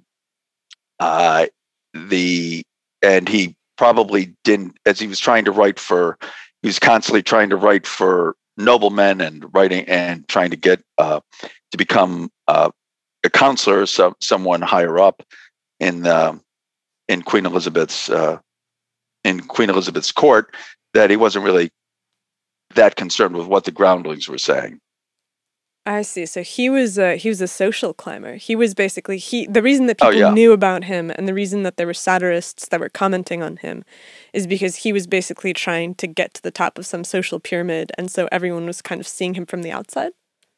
To a certain extent, but they also knew everyone was ready. The satirists would hit everybody who wrote plays. They attacked everyone, or if they were rival dramatists, they attacked their weaknesses, everyone. So everyone got nailed. As we've said, Shakespeare, as Shakespeare, this upstart crow, and there's all sorts of other portrayals of him as Sogliardo and Every Man in His Humor. Ben Jonson hit Shakespeare a lot, but all of them, John Marston, Thomas Dekker, at the time, John Lyly would continuously get nailed and would continuously be spoofed in different ways. And they saw them because they saw them around London. They knew that they each were trying to write plays and trying to get the theater companies to buy their plays, and they had their complaints about they hated the actors. A lot of the writers did. The actors complained about the playwrights. It was exactly kind of what you think, but even more vicious than normal, simply because it was starving to death was a real proposition, and dying of poverty. Robert Greene essentially died because of that. Thomas Kidd died broke and in pain, and so there was the rivalry is a little more intense among these writers, simply because sometimes theater companies would buy one person's plays and not another, et cetera, et cetera, et cetera. How much of a different life were people leading in the cities to the life that we know of today? Like, you're talking about these things which are basically the same fundamental patterns, right? You have the critics that are at the newspapers and they're evaluating the plays and they're, talking crap about everybody, and there's the people that are competing in order to succeed, and that feels very, very similar to anything that you would see today. You're going to die of poverty in an unheated hovel is perhaps still the case, but it somehow feels less possible. Yeah, it's not. Yeah, it was worse. It was much worse in every level then. I mean, my parents definitely tried to talk me out of becoming an artist for that exact reason as well. I feel like that's a pretty common theme, especially if you're from a place where no one's ever really succeeded at that. I guess it could be the case with other things besides art as well, but if there's never been a large theater before and they're constructing the first one in the entire history of London, that's probably a harder career path to be like, I'm going to do that. Yeah. Well, I mean, you could work for a court or something, right? Yeah, exactly. There was still some path. But if you didn't know anybody who worked at a court, then that would seem like a complete pipe dream, too. Yeah. So, I want to jump into a different subject, but I don't want to move on if you have more questions about this. Where do you want to go? Well, I'm just curious about your other work as well. Like you mentioned, we kind of passed through it pretty quickly, but this, what was the term? Biogeography? Biogeography. Yeah, biogeography. Yeah, so what other topics have you explored in biogeography? Or are you working on any projects related to that right now? Or No, I'm right now devoted completely to Shakespeare and the Thomas North discovery. But Here Be Dragons was a book I'd published with Oxford University Press in 2009, and it was well received. Fortunately, and reviews are quite generous. It's the first time really the subject biogeography was kind of brought forward to a popular audience. And it's why plants and animals are where they are. It's one of the most significant sciences in history, in that it led Darwin to the theory of evolution, led Wegener to the theory of continental drift, serves as the backdrop to Jared Diamond's Guns, Germs, and Steel. And it's kind of a secret science of geniuses. No one really knows too much about it. And that was the subject of my first scientific book. Do you think that it relates to the work that you were doing on Shakespeare? Like, what was the thread that got you from biogeography to Shakespeare? Yeah, so it really was. I was as in biogeography, you find these extraordinary distributions of plants and animals, and you see how the similar species live near each other because they're more closely related. So grizzly bears and polar bears are most closely related, and you see this in penguins are all in the south, and the more close they are together, the more closely related they are. And Darwin noticed this as he did his jaunt around the world, and noticed the changes that were occurring over space and time. So what I wanted to do was show that, and this isn't my idea, that memes evolve. Richard Dawkins has been talking about it forever. I wanted to show the movement of ideas. You can do this with religions, just as you can see different species moving to different, well, you have, whether it's African and Indian elephants, or you can do this with languages or religions, where you can see them spreading into different lands, whether it's Mexican Spanish in Spain, you'll start to see differences arise. You can do this with ideas, legends, stories, and I wanted to show it with Hamlet. So I wanted to give a biogeographical history of Hamlet, where all those ideas did come from, whether it's both the Danish story, which really started as a Viking legend and went to Denmark, down to France, and with each time it moved, it changed a little. And Balafré, who wrote it in French, added his own elements to it. Then it went to London. Then there were other ideas, Senecan tragedies, which it was kind of moved with, started in Rome, obviously. And so Hamlet is very much the product of the Renaissance-inspired transfer of ideas across Western Europe and the motion of books, as with the printing press. And you get to see exactly how the story evolved, just as you would see a species evolve when it ended up in a particular region. So this is really interesting that you bring up the printing press again, because we're working on a book about the future of science. And I think that in order to explain the future of science, you have to go back into the past, and in order to be able to understand how these ideas are generated and how they spread. And I was just reading, I think her name was Elizabeth Eisenstein. She put together basically a history of the effect of the printing press on the development of the Renaissance and then the Enlightenment. And I wonder if your research has given you some context to the massive shifts that were happening in culture at the time that these books are getting passed around, because Shakespeare is obviously this high point that we look at, and when you glance back in history, you sort of see the Everest peak of Shakespeare. Right. But there's it's all right. And we see those time to time. Newton's another one. You see these people pop out of nowhere, and then there's just like this enormous explosion and proliferation of thought in that vein. That's true, yeah, but I also think that that's an artifact of looking back in time. Like we keep going back to this idea of the myth of the lone genius. Shakespeare was a product of his time, but because so few of us have an accurate sense of the time, so few of us have an accurate sense of our own time, right? We're limited to the things that we see on the internet, the things that we read in the newspapers, and the historian's work is to go back and to reconstruct a cohesive narrative of what people's experience was like. Right. And That's so right. I wonder if you have a sense of that cohesive narrative of experience, of like, what is the... Like, how was the culture? What was the culture war of the time or something? Not even necessarily the culture war, but just what was it like over the course of a lifetime to have been born in, let's say, 1550 and then to die in 1620? Like, what is the arc of that life? How does the world change? And what is the role of North and Shakespeare in the way that world changes, if any? Well, two things. Another thing to your point about that, you will find that a lot of times there are regions in the world that just become known for some particular artistic explosion, and that's because of all of the elements that end up in that region at that time, whether it's art in Italy during the Renaissance, and particularly in certain cities, and London for writing and for plays, and it's not just Shakespeare, but it's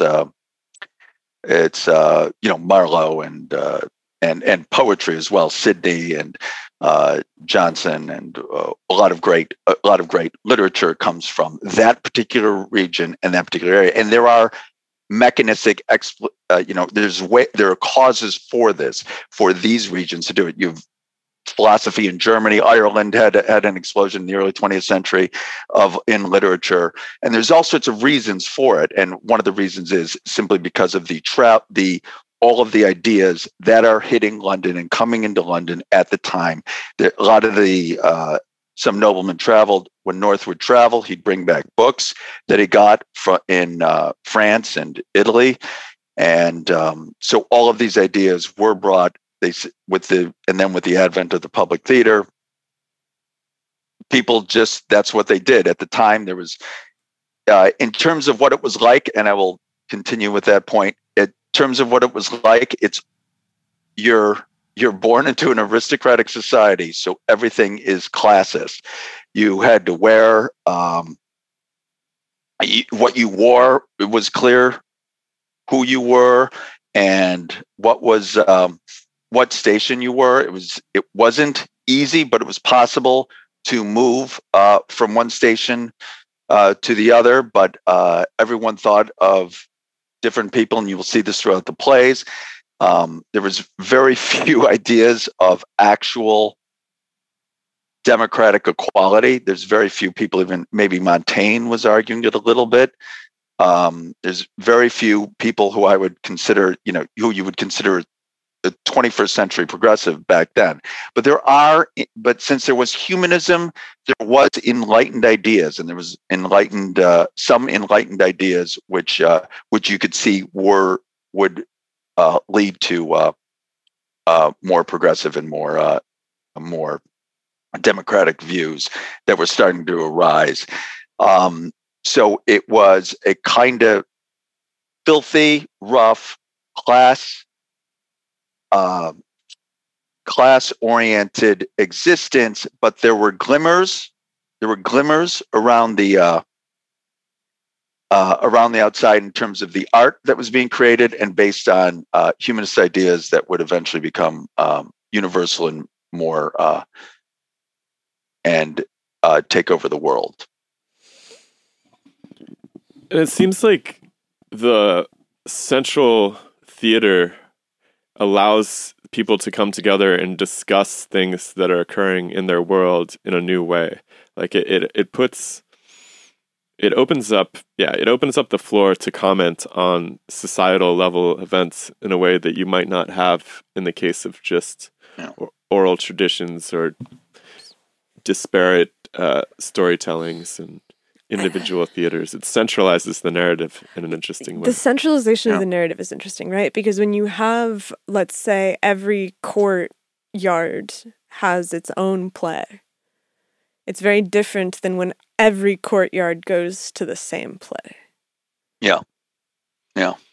Here's just one more interesting thing about society. Something to give you, I think, which really helps give a whole idea of the society. You could go to the Globe in 1600 or you could go to Southwark. So it was on the Globe Theatre was across the Thames from London. You could cross the London Bridge to where you're going. You could either go see, which is right next to it, bear baiting, which is where you watched dogs and a bear, hunting dogs, savage a chained bear, in which the bear is trying to kill the dogs. Or you could go see Hamlet.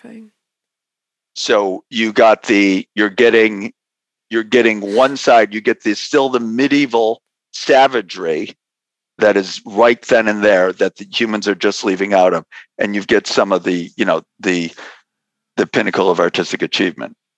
We really haven't changed that much, because you can basically spend all of your time watching horrific true crime recreations of weird sex crimes, or you can be reading, the treatise on, AI alignment. Right. I think it's worse than that, because at least you have the investigative aspect of that, which displays some sort of lessons and I brilliance. always go back to the new show that they're on one of the horrible channels, which is Power Slap, which is literally just people slapping each other as hard as they can. That's a good example. Yeah, that's Okay, I just bread and circuses yeah.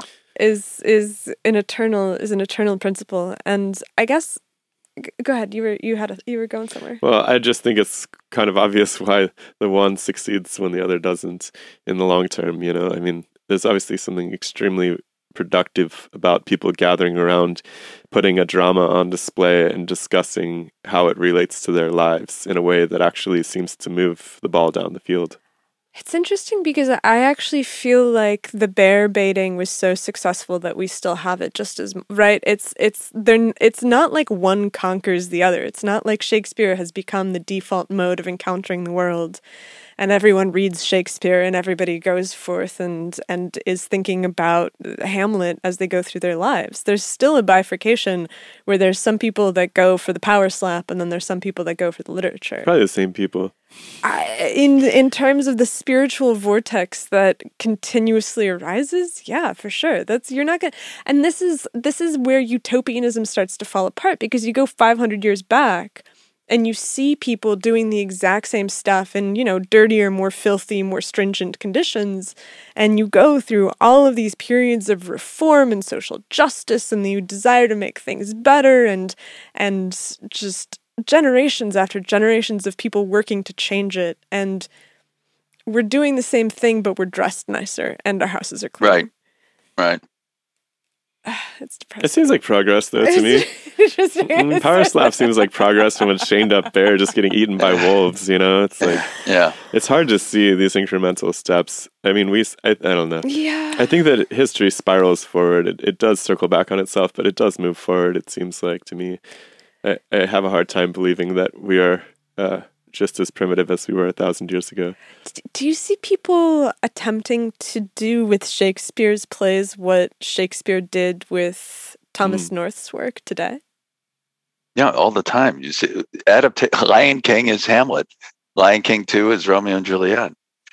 In fact, there's a very funny scene in South Park in which Cartman is saying, "What's that one show in which the one boy from the one group falls in love with the other girl from the other group?" And the one kid says, "Lion King 2." He says, "Yes, Lion King 2."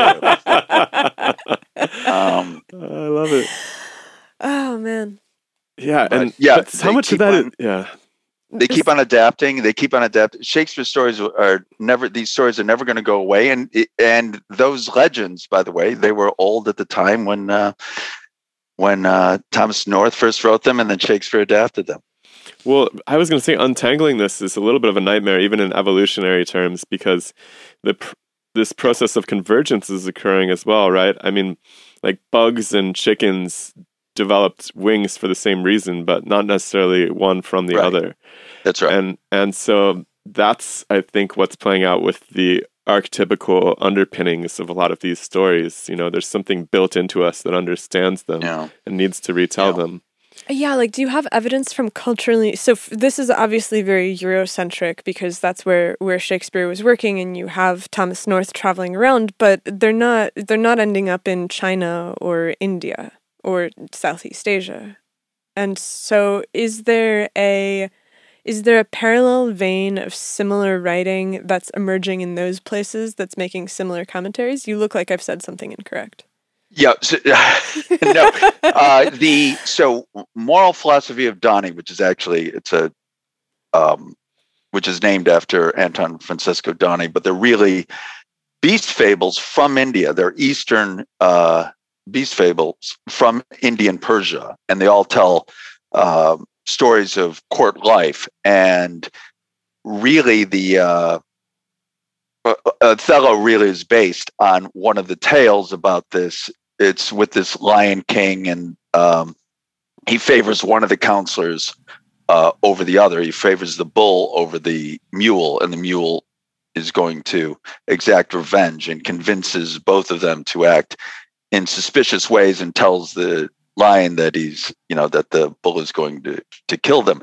And you see the passages and the dialogue. It's very much like Iago and Othello, in which Iago is convincing Othello to murder Desdemona, and he does it just like the mule. And this is an ancient Indian beast fable, and it's a concern which is true throughout a lot of this literature at the time, of the flatterer, of the evil guy who does not hit you on the head with a club, but just whispers in your ear, and the psychological complexity that you see in this fable is really extraordinary. And you see a lot of the roots of the psychological complexity of Iago and how he's able to do it. One of the things is just acting like the reluctant confessor, which both Iago does and this mule does in the story. It's a very mature, bloody beast fable in which he kind of doesn't want to admit it. He's pretending, no, I thought I saw something. I'm sure I'm wrong.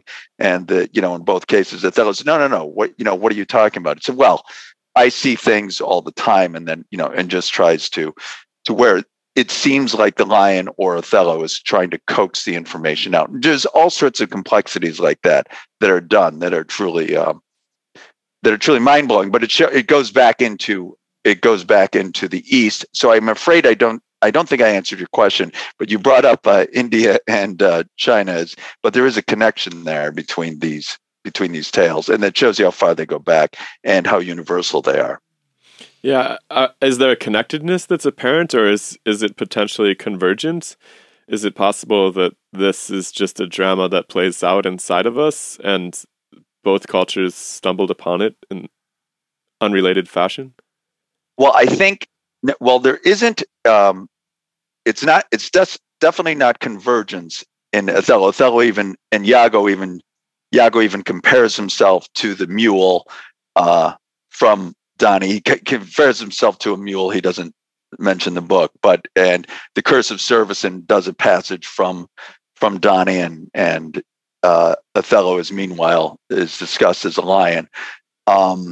So that necessarily does derive from it. But I do think you are going to get tales like that of the evil flatterer, as you will get tales about all sorts of human conditions, whether it's about jealousy or whatever, that will arise in different regions for the same reason, because of the same aspects of human nature that is universal.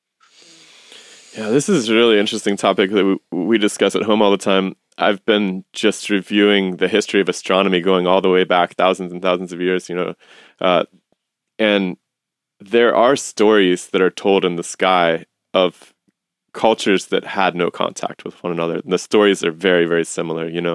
I'm thinking of, most of them, but particularly the Orion story with this hunter and this bull. I mean, you can find it in ancient oral traditions through Aboriginal tribes in Australia. You can find it in Mesoamerica. You can find it in, obviously, throughout Europe, Sumeria, everywhere. I mean, you can find stories like this there's bone tablets from 30,000 years ago that illustrate a bull and a hunter.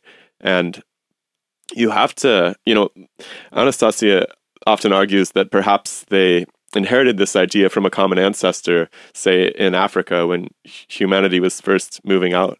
I mean, I'm of the opinion that even the wolves are telling each other stories about the night sky. So I'm like, but I'm kind of more like, stories. Well, it's just a story that everybody's experiencing because everybody's hunting, and that's just reality for humans, no matter where they're at. And but you can connect any number of dots in the sky to create a completely different figure. But they don't. That's the crazy thing, is the fact that how is it that is they one of the brightest, most obvious apparitions. So perhaps maybe that's the limit of it, yeah.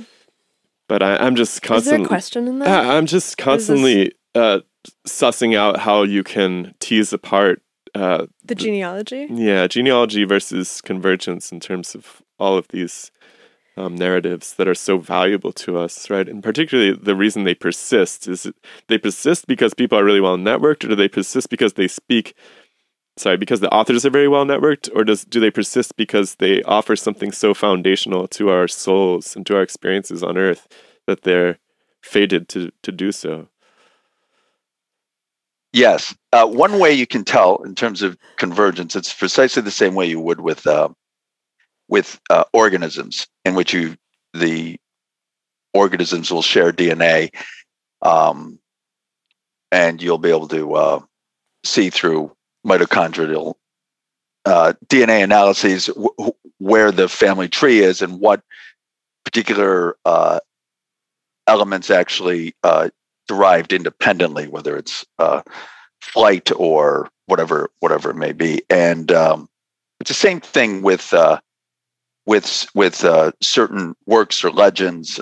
There will be some sort of unique DNA that is shared, or sometimes shared, passed down to ones that directly derive from it that aren't converging. Sometimes it's language or names of the people, et cetera, et cetera, et cetera. So that there's no way that someone's going to there's going to be a convergence of a story in which the same names are used. So there's in terms of language, if you have a line, sometimes you get to 7 words. 7 words are often enough to be unique in the history of the English language. That may seem incredible, but there's thousands of words you can choose from, and the numbers, if you just with each new word, it becomes less and less likely that this happened by chance. By 7 words, there's no chance. So if you have even a 7-word string that doesn't even seem that consequential, there's no way that occurred by chance. And sometimes there's rare phrases or unique phrases that are there. And so that's how you can tell when some work is necessarily dependent on an earlier work or just arose independently because of the shared experiences of the human race. That'd be an interesting copyright standard. That's fascinating. It makes me think, though, that about the edges of genealogical research, particularly in bacteria and origins of life studies, where once you get back far enough to I shudder to call them simple organisms, but once you get back to the basic structure of the cell. The early data. The what? Like the early data, I think, right? Because you're going back, let's assume that it's a database. And so there's a database of information that it has to do with like a given species a long time ago. And it's hard to untangle what's going on at that point, right? It's hard to untangle where these trees broke off from one another because they're doing very similar tasks at that point. Well, the problem with bacterial genealogy is that, okay, so you have this tree of life, and the tree of life is rooted on the bacterial kingdom. And you start looking at the bacteria, and at some point you get to a place where you realize that they're kind of grouped into 3 distinct sort of sections. And inside of those sections, there's not a hierarchical order of these came first and then these evolved later, because they're swapping DNA so aggressively. The life cycle of bacteria means that you're swapping plasmids. There's all these mobile genetic elements. And so the bottom of the tree of life is actually it's a foggy sea where things just mix freely, and there's not a sense of being able to go back and to right. instill our order on it. And so I think that maybe the question is, when you're going back into these textual records and you see that there's chunks that are appearing from here or from there, is that universal across all of printed work at the time, where you're seeing that you take one book that's published in London, and if you had all of the books that were published in London at the time, you would find that they were kind of aggressively exchanging bits of information? Or is that not the case?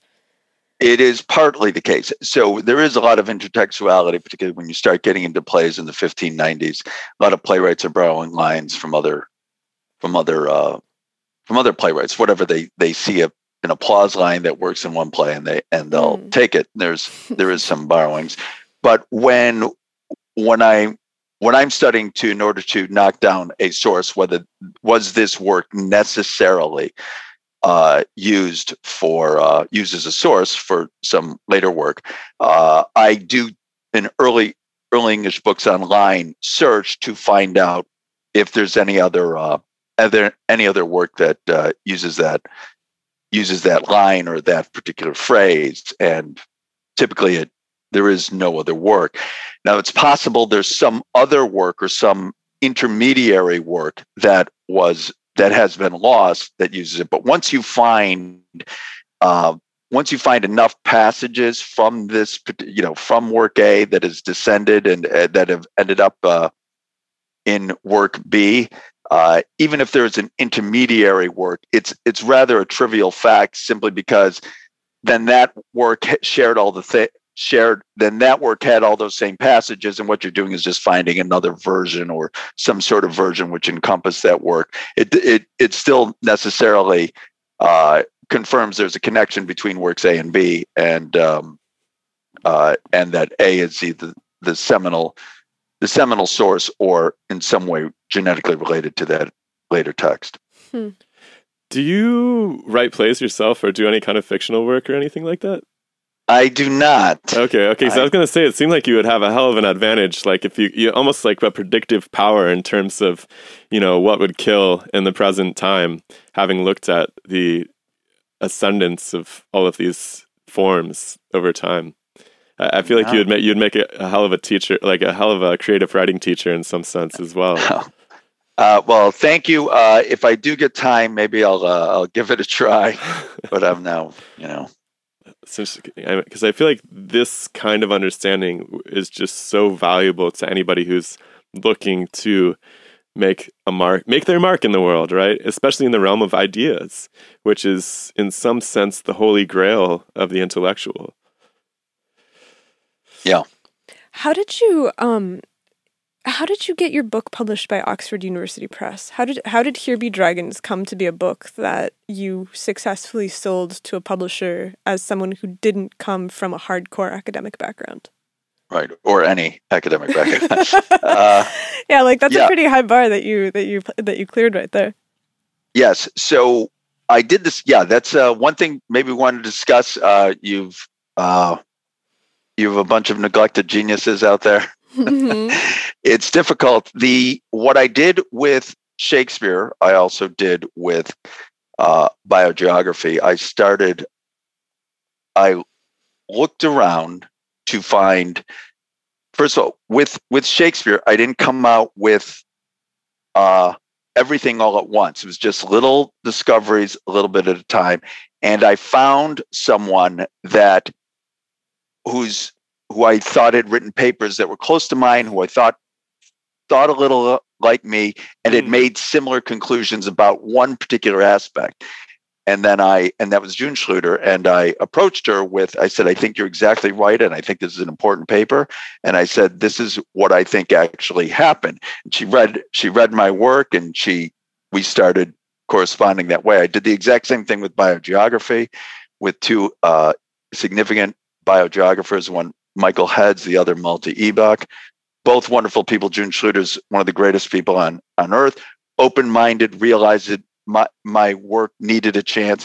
And she was big. She was editor of Shakespeare Bulletin. These were two big biogeographers who thought a lot of my papers did have merit and said they would go to bat for me. So I got biogeographical papers published. And then Malte Ebach just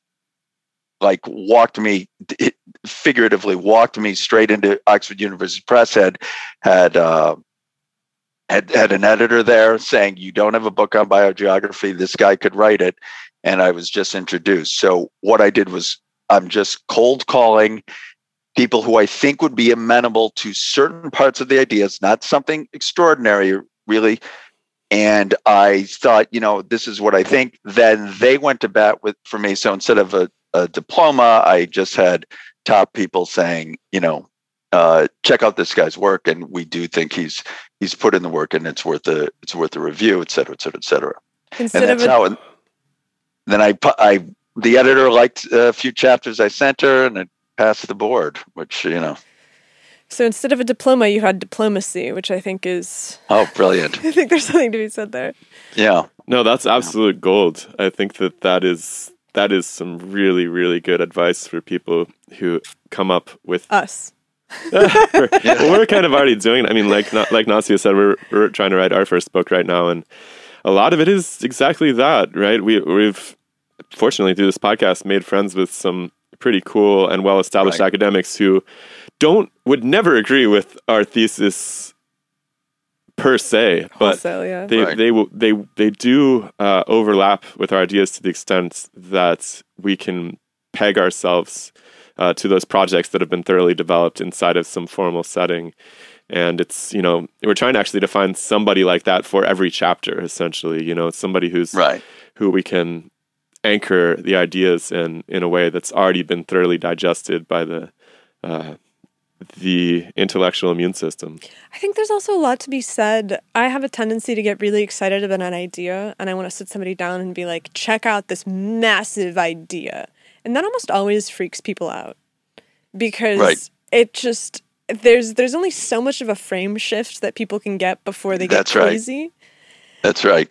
And I think that that's the hallmark of people who aren't necessarily successful with these big ideas, is that they don't have a sense of how to carefully, very gently introduce people to the fact that the world is about to change and that that's okay. Right. And so I think that there's a lot of wisdom here. I think that's in some sense the hardest thing in the world. Because you're so excited about your own idea. Like, how long did you spend? How long was the gap between? Go ahead. And P.S. And you're even doing that, and even being very gentle, and even getting people backing you, and top people backing you. You're still going to take a lot of insulting rejections, not just mild rejections, but the most over the top things, and you just have to be strong enough to take it, and you have to realize this is coming. I was warning Michael Blanding, who probably never got a bad review in his life, and he got great reviews for North by Shakespeare, or now it's in Shakespeare's Shadow, which is a book on the Thomas North story and how we discovered it. And he's an important writer. He's a New York Times bestselling author, and well respected. And I'm saying, and I'm like, Michael, you're going to get a lot of great reviews. You're also going to get the worst reviews. You're not even going to believe what they're going to say about you and this book. And he kind of didn't believe it. And then there was some just completely unhinged reviews. It's just so you also have to be ready for that. That's going to happen. This happens if you know the history of science. It happens to literally everyone. If you're changing what people are very familiar with, or what they are for, if they've invented themselves, if they've written books on, they taught to others, they teach in their classes that their ego is intertwined with another idea, you've got zero chance a lot of times with a lot of these people, and they're going to hate you for what you've done. Yeah, that's a really important wisdom that needs to be imparted to next generation thinkers as well. I was really I'm learning this one myself, and anybody who's had an idea and gone out and tried to explain it to an establishment has encountered this horror for the first time. I'm sure a lot of the people who are working in projects related to this show. It was cool. We talked to Rupert Sheldrake, and it was one of the last things we talked about, and he said something about just how you have to understand that people aren't, they're not, when they're so violent and angry at you about something, it's not something to be taken personally. And if you can learn that that's a natural response and it has nothing to do with you, and you're just the vehicle by which they exercise this, I don't know, collapse into chaos that your idea might cause to them, you can really learn to have it not be such a painful experience. And that's something that's easier said than done. I'm still trying to figure out how to do that myself because, it's hard for somebody to just sit there and yell at you and tell you you're a moron when, to patiently sit back and, why do you think that? And tell me how you arrived at that conclusion, and let them kind of hang themselves is a very challenging thing to pull off. I think that I have an easier time with this than most people, because in our experience, I've always been the one who's just like, no, this is like an expected reaction. Like, we probably have to do some like some diplomacy in order to get around it. Right. But I grew up in a family where it was a constant war of ideas. Like, being the smartest person in the room was the gold standard in the family at all times. And so I grew up with this volatile world of ideas and being able to make these logical presentations, and I was never as sharp as my siblings. Like, they're faster than me and they have more recall than I do, and so they're able to cross-reference things much more effectively. And so from a young age, I learned that diplomacy was the only way. I was like, I'm not going to win. You must come from a very, very bright family. They're all like software engineers extraordinaire. It's crazy. They're like very, very, very technical people. Like, when I was a kid, my dad would make us do math tricks in the car. And to this day, I cannot do mental math. Like, I have to write it out. And he's like trying to get us to solve like differential equations while we were like on a road trip. It was terrible. It's absolutely terrible. But it prepared me for this. And I don't know if it's... Well, the intelligence and openness to new ideas are totally different realms of personality. I mean, you can crunch numbers all day long, but that actually might prevent you from being open to new interpretations of data. Yeah, I just see people getting so sucked into wars in the academic world, where I think that there is this desire to exert your power over the realm of ideas, and you win status points for doing that. And so everyone sometimes I dissociate from the game of humans, and I look at them and I'm like, you realize that you're forcing each other into these terrible conformations just simply by virtue of the way that you're reacting to each other. And if either one of you at any point decided to break the game, you'd be able to redirect and suddenly have a completely different experience. Like, if you showed up and people gave you bad reviews and were mean, and then you went unhinged and you started, screaming at them in public and telling them how, giving them bad reviews, that's all that it takes for you basically to be booted out on some reputational hierarchy, because you're the newcomer, you're not playing by the rules, you've created an immune reaction that's able to end your prospects, and that's it. And it's so hard for people to get to that point and then to sort of to step out of the game and to get control of that really visceral process. Because when somebody tells you that your ideas are bad, is that really any different than them telling you that you're bad? Well, they will tell you you're bad. They'll tell you you're a moron for even having the idea, right? That's usually the thing that I've encountered so many times, right? Yeah. It's like, if you have a slightly different... like, one of our projects on the show is trying to make material representations of quantum mechanical mathematics. And it's like half the people will say like, "Oh, you think you're smarter than Einstein?" And you're just like, "No, like this is," and then the other half are just like, "You're a complete moron." And so it's always a very interesting challenge to unpack that in a way that's constructive. But it is successful if you don't respond with anger and you respond with curiosity instead. You can actually. We've had people, like, even in the YouTube comments, who have completely changed their minds, as a result of, they'll come back, "Oh yeah, I was drinking last night," or "Sorry, I have a tendency to get unhinged in the YouTube comment section," or something, right? And it's wild because really all you have to do is just chill. Yeah. Has it changed? Has it gotten easier over time as you've published more work? For me to deal? And just for the ways that people have reacted to you, right? Where as you produce a progressively larger body of work that seems to point to the same thing in a very sort of calm and insistent way. I've learned to deal when I keep finding more and more, I think starts making certain people more and more uncomfortable. But I try to be good. I will occasionally get in debates online, but I do try to work as hard as I can to take everything with a grain of salt. And since it's really stupid of me to take any sort of bait whatsoever, considering I know it's coming, I know the history of all this. I'm expecting it. Warning, people like Michael Blanding, it's coming. And then, if I do take a bait, it's, I wrote a one paper that kind of took on one review a little bit because I thought the guy went over the top. And that's about all in terms of really anything that I've kind of published that was in which I kind of took I kind of took the gloves off. But other than that, I've been fairly good. Did it feel good to publish it, or did you publish it and then later come around? I published it myself. He really had this coming, and and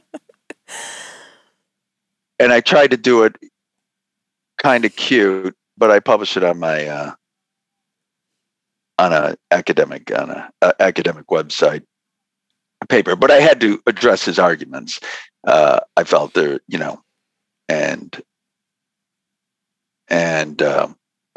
but other than that, I've ignored most of the criticisms, and most of the if someone tries to come up with, if someone has something substantial to say that I feel he's arguing some sort of fact or she's arguing some sort of fact that needs to be addressed, I will address that.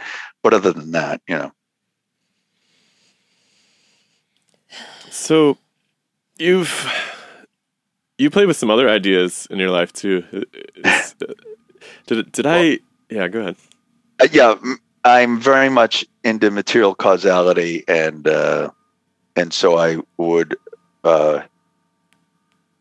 So I agree a lot with the with physicists who typically invented the equations of electromagnetism or light, or the various equations involving light, that I think are have more realistic explanations. I think all of physics has the correct equations. It's just the explanations for them. Interesting. Yeah, that's such a tricky topic to get into with people, because you're not taking aim at the accuracy of the mathematical descriptions. Right. I had to do a lecture on black holes yesterday, and I was just absolutely sleepless getting ready for this thing, because it's one of those situations as well where you have extraordinary empirical data, which is fit extraordinarily tight to equations, but the conclusions are essentially magic. And that's such a fine line to walk when you get into these discussions with people, especially because physics forms the basis of people's fundamental understanding of reality, right? And so to attack such a foundation, I mean, hopefully you're not perceived as attacking it, but to even question the foundation, like, there might be a crack over here. People are just like, shut up, don't get involved in this, calculate. Right.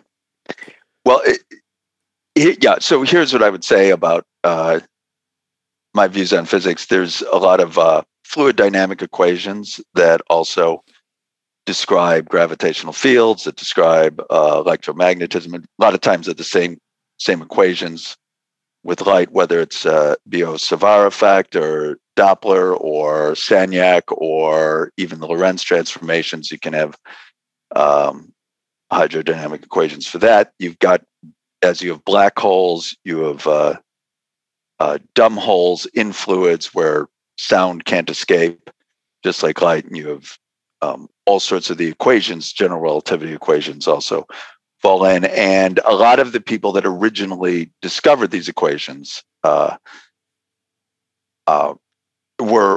thinking of it in terms of fluid dynamics or hydrodynamics or ether field, et cetera. So I think of more of I think those original, I take Sagnac's view of the Sagnac equation. I take, Lorentz's view of the Lorentz transformations, all the Biot-Savart, Michelson's view of the Maxwell's view of Maxwell equations, et cetera, and even Michelson-Morley's view of their own experiments, et cetera. So that's about where I am. I don't think it's a coincidence that they're all fluid dynamic equations, that there are, and I think there is. And they're congruent. That's what's really interesting, right? I just don't want to gloss over that too fast. The Lorentz relativity is equivalent to Einsteinian relativity in that the predictions would be the same, but Lorentz kept an ether in his model. Right. And, whether, and this is what's really important here, is that the same equations can describe two different phenomena, but they can map onto it really, really similarly. Like heat's a great example, right? Heat also can be modeled perfectly as a fluid transfer, and people actually thought of it as a fluid for many, many years. And it works perfectly. Of course, we understood eventually that it was the vibration of molecules, but it works perfectly. And so I think that going back to fluid analogies is a really good starting point for reimagining how things might work on a material basis, because there are a lot of parallels there. I think it takes the magic out of it. Exactly. And people want that magic too. That's one thing I was really struggling with this black hole lecture was, I felt every time I talk about this stuff, I feel like I'm breaking people's hearts, and it's not a good feeling, right? I mean, the Enlightenment really ripped religion and superstition away from people in a way that I don't think was totally healthy. I think people, and I fundamentally, I feel like there is a lot of magic in the universe, but it's actually in biology and in human experience and interactions, and like this thing, where do ideas come from? Where does inspiration come from? Where does love and heroism, and there is a lot of magic, but pure materialism is a really depressing worldview. Yeah, and a cosmology that's purely materialistic is missing pieces, and you can't just take them away from people, right? People know it's missing, and they're going to try to stick it inside of black holes or space-time warpage or whatever they can come up with, because they're not going to let go of that magic. They know it's there. And it's also the magic of the lone genius, right? They want to know the magic of Shakespeare. They want to know the magic of something that happens that defies imagination and defies belief. Right.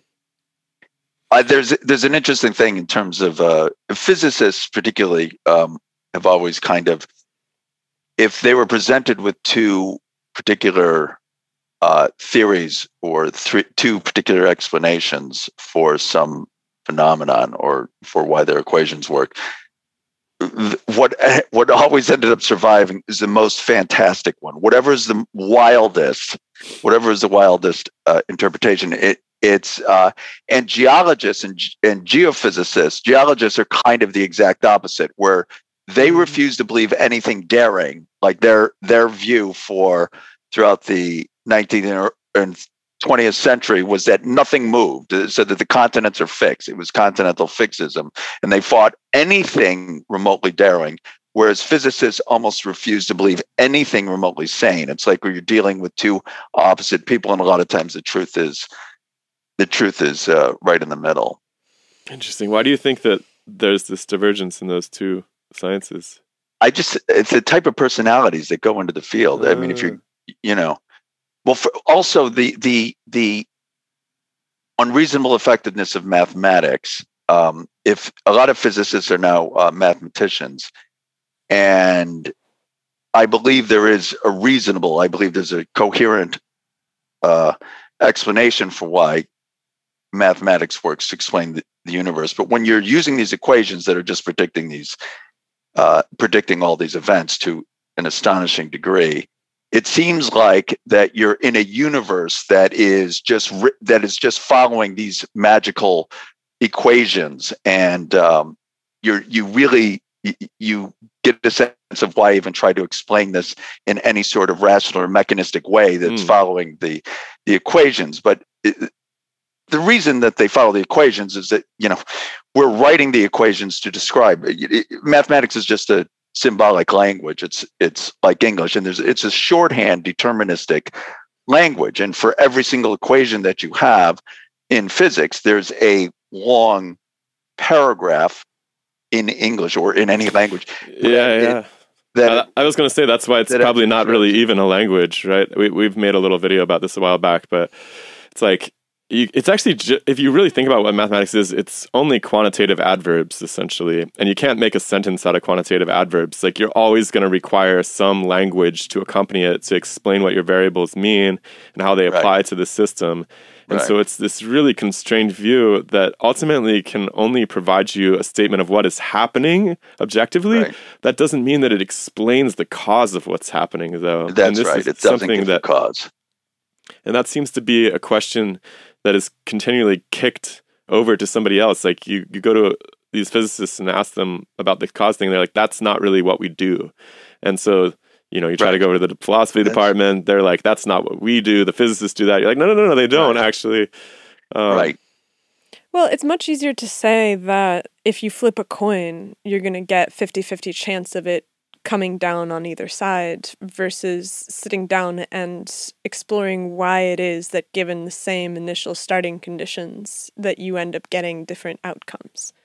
Right? That's just a much trickier thing to do, and it doesn't have as much glory because I think that part of what grabs people's hearts and minds is something that they can't quite totally understand. The more sort of Vaseline on the lens that you have when you look at these things, the more that people are drawn into them. Photorealism is not as captivating as impressionism. Oh, that's a nice analogy. Right. But boy, did impressionism piss people off when it first came around, right? It's fascinating. Yeah, that's true too. That's true too. I guess I'm thinking about it from the contemporary lens right now, which is like there's a difference between like somebody who takes a photo with their phone versus somebody who makes a piece of art that deals with the scene. Like the photograph might be less what draws you in because there's some ineffable quality of mystery to the interpretation. And people really like the mystery, and as you erase it, the world becomes harder and harder to live in. And mathematics is kind of a perfect place to store that mystery because it strikes fear into the heart of so many people. Where you're like, well, we have the math for this, and the math goes on for 48 pages, and they're like, oh, you must be really smart. Yeah. And so you just leave it, right? And the mathematicians sit together and they discuss their ideas and they argue about, what it's the 400th term on page 32. And that's where that lives. And when somebody comes around and proposes that perhaps there are other ways that we can encounter this, that just gets tossed out of the academy because it's not the level of discourse that is accepted as being academic. And so that ties back to a question I had about your work, which is, do you feel like you write for an academic audience or do you write for a general audience? I write for a general audience, unless I'm for articles in journals, I write for an academic audience. But for my books, particularly the latest Thomas North book, is for assuming people that really don't know much about Shakespeare. So I explain a lot about what happened at the times. Is that a strategic choice? Yeah. I'm trying to do an end around. I know that my success directly in the Shakespeare community is going to be limited. And I need to do an end around where people start hopefully getting it, say, this guy seems to be right about Thomas North, et cetera, and start and creating some sort of buzz that way. More than I've gone as far as I can. I can no longer act like a mole inside the Shakespeare thing. They now know exactly what my intentions are all throughout. So that's over. But going back to the point, the equations of the molecular theory of gases, physicists didn't accept the idea of atoms until the 20th century, which is off the charts insane. But that was because they had the equations that worked, and John James Waterston had developed the molecular theory of gases, explaining the equations of pressure and volume and temperature, et cetera, just writing them out, and how just bouncing around the molecules, just moving around inside, will necessarily give you these equations that he couldn't get published. And the one reviewer talked about how ridiculous it was, et cetera, et cetera, et cetera. This is 19th century. This is 1820s or 30s, and ultimately it became untenable, right? Because they found that essentially heat was inexhaustible in these cannon boring projects when they were trying to, they realized as long as there was friction being supplied, they could get heat forever. You would never drain the caloric out of a substance. Right. And they were even, this is even beyond caloric. They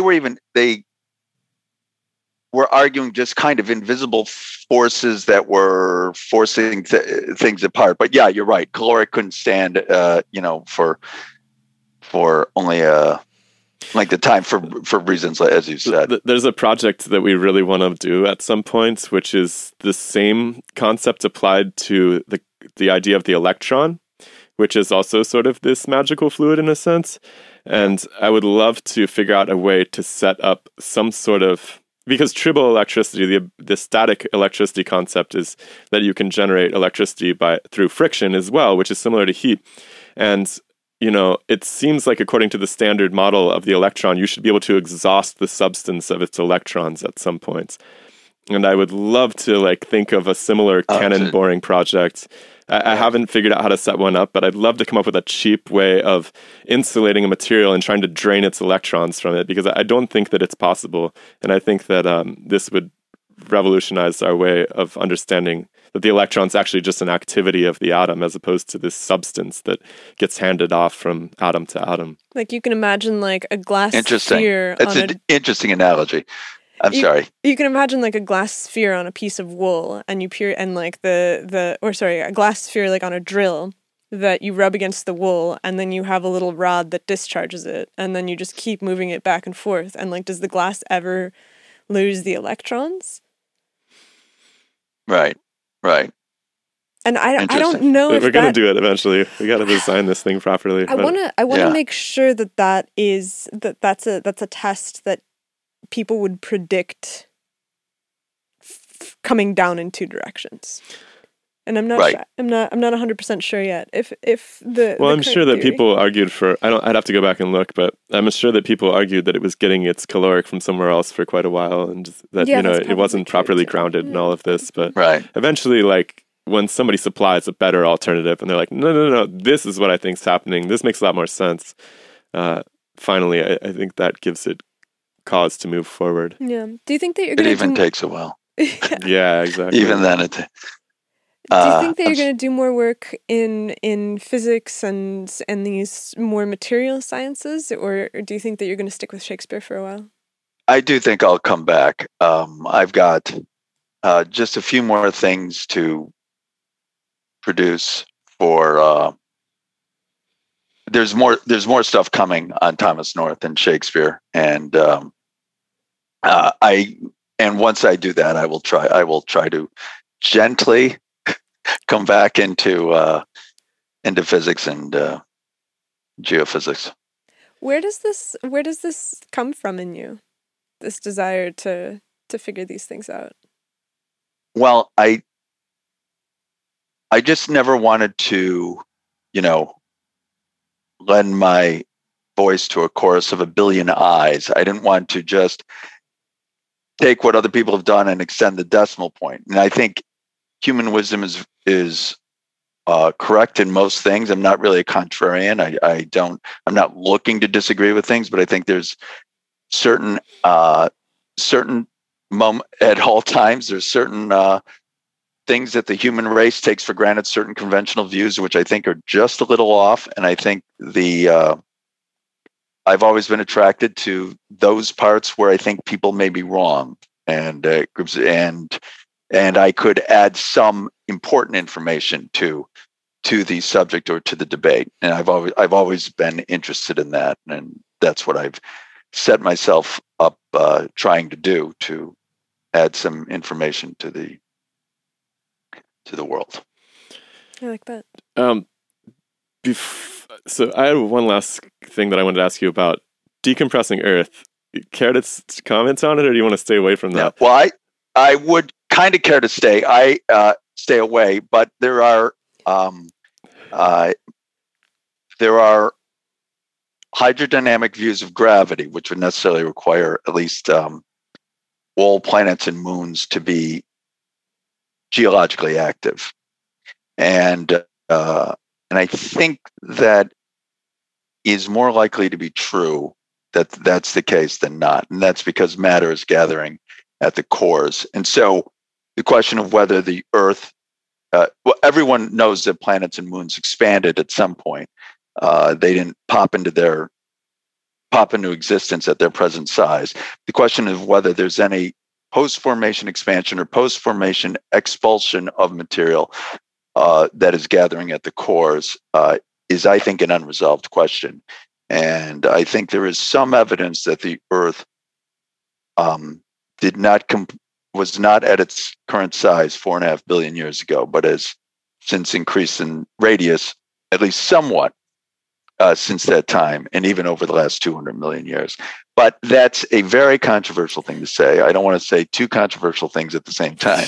I got you. No, I actually think that it's actually I was surprised in going back and reviewing, the most recent planetary science studies that are coming out, because they don't really per se address this idea that planets might change size, but they do in the sense that when we maybe 10 or 20 years ago started getting a pretty decent catalog of exoplanetary systems, we noticed that they really looked nothing like ours. And all of our planetary formation models were based on the assumption that solar systems look like this.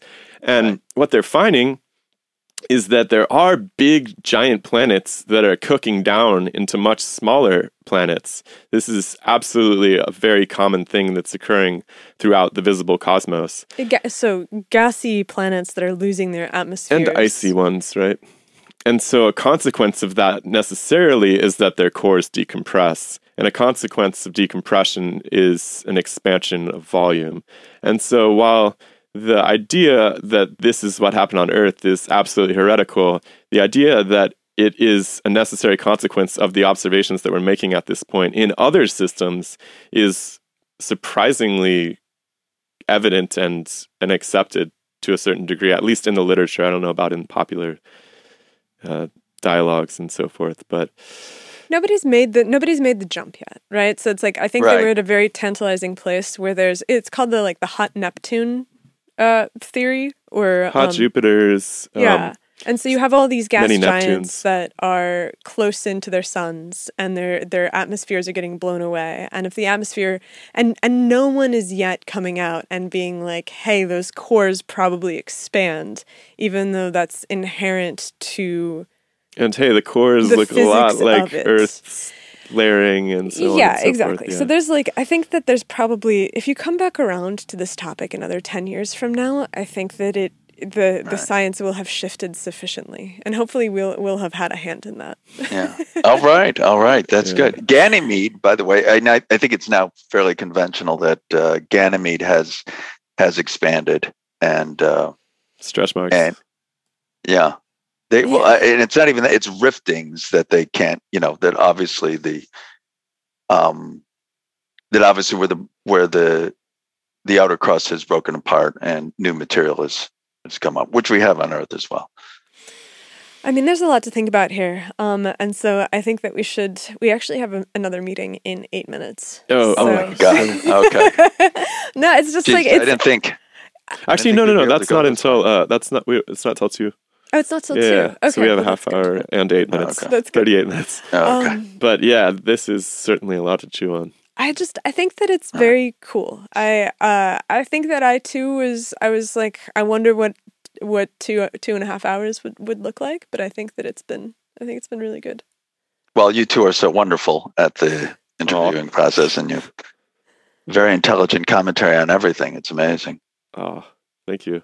It's been really good getting your perspective on these things, and we'd definitely love to have you back as you write more and you publish more and you think more, and when you're ready to tackle other controversial subjects to open those cans as well. Sounds good. Thank you so much for having me.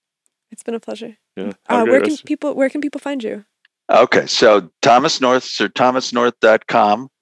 And my book is on Amazon Kindle. It'll soon be on Google Play. And I have Twitter.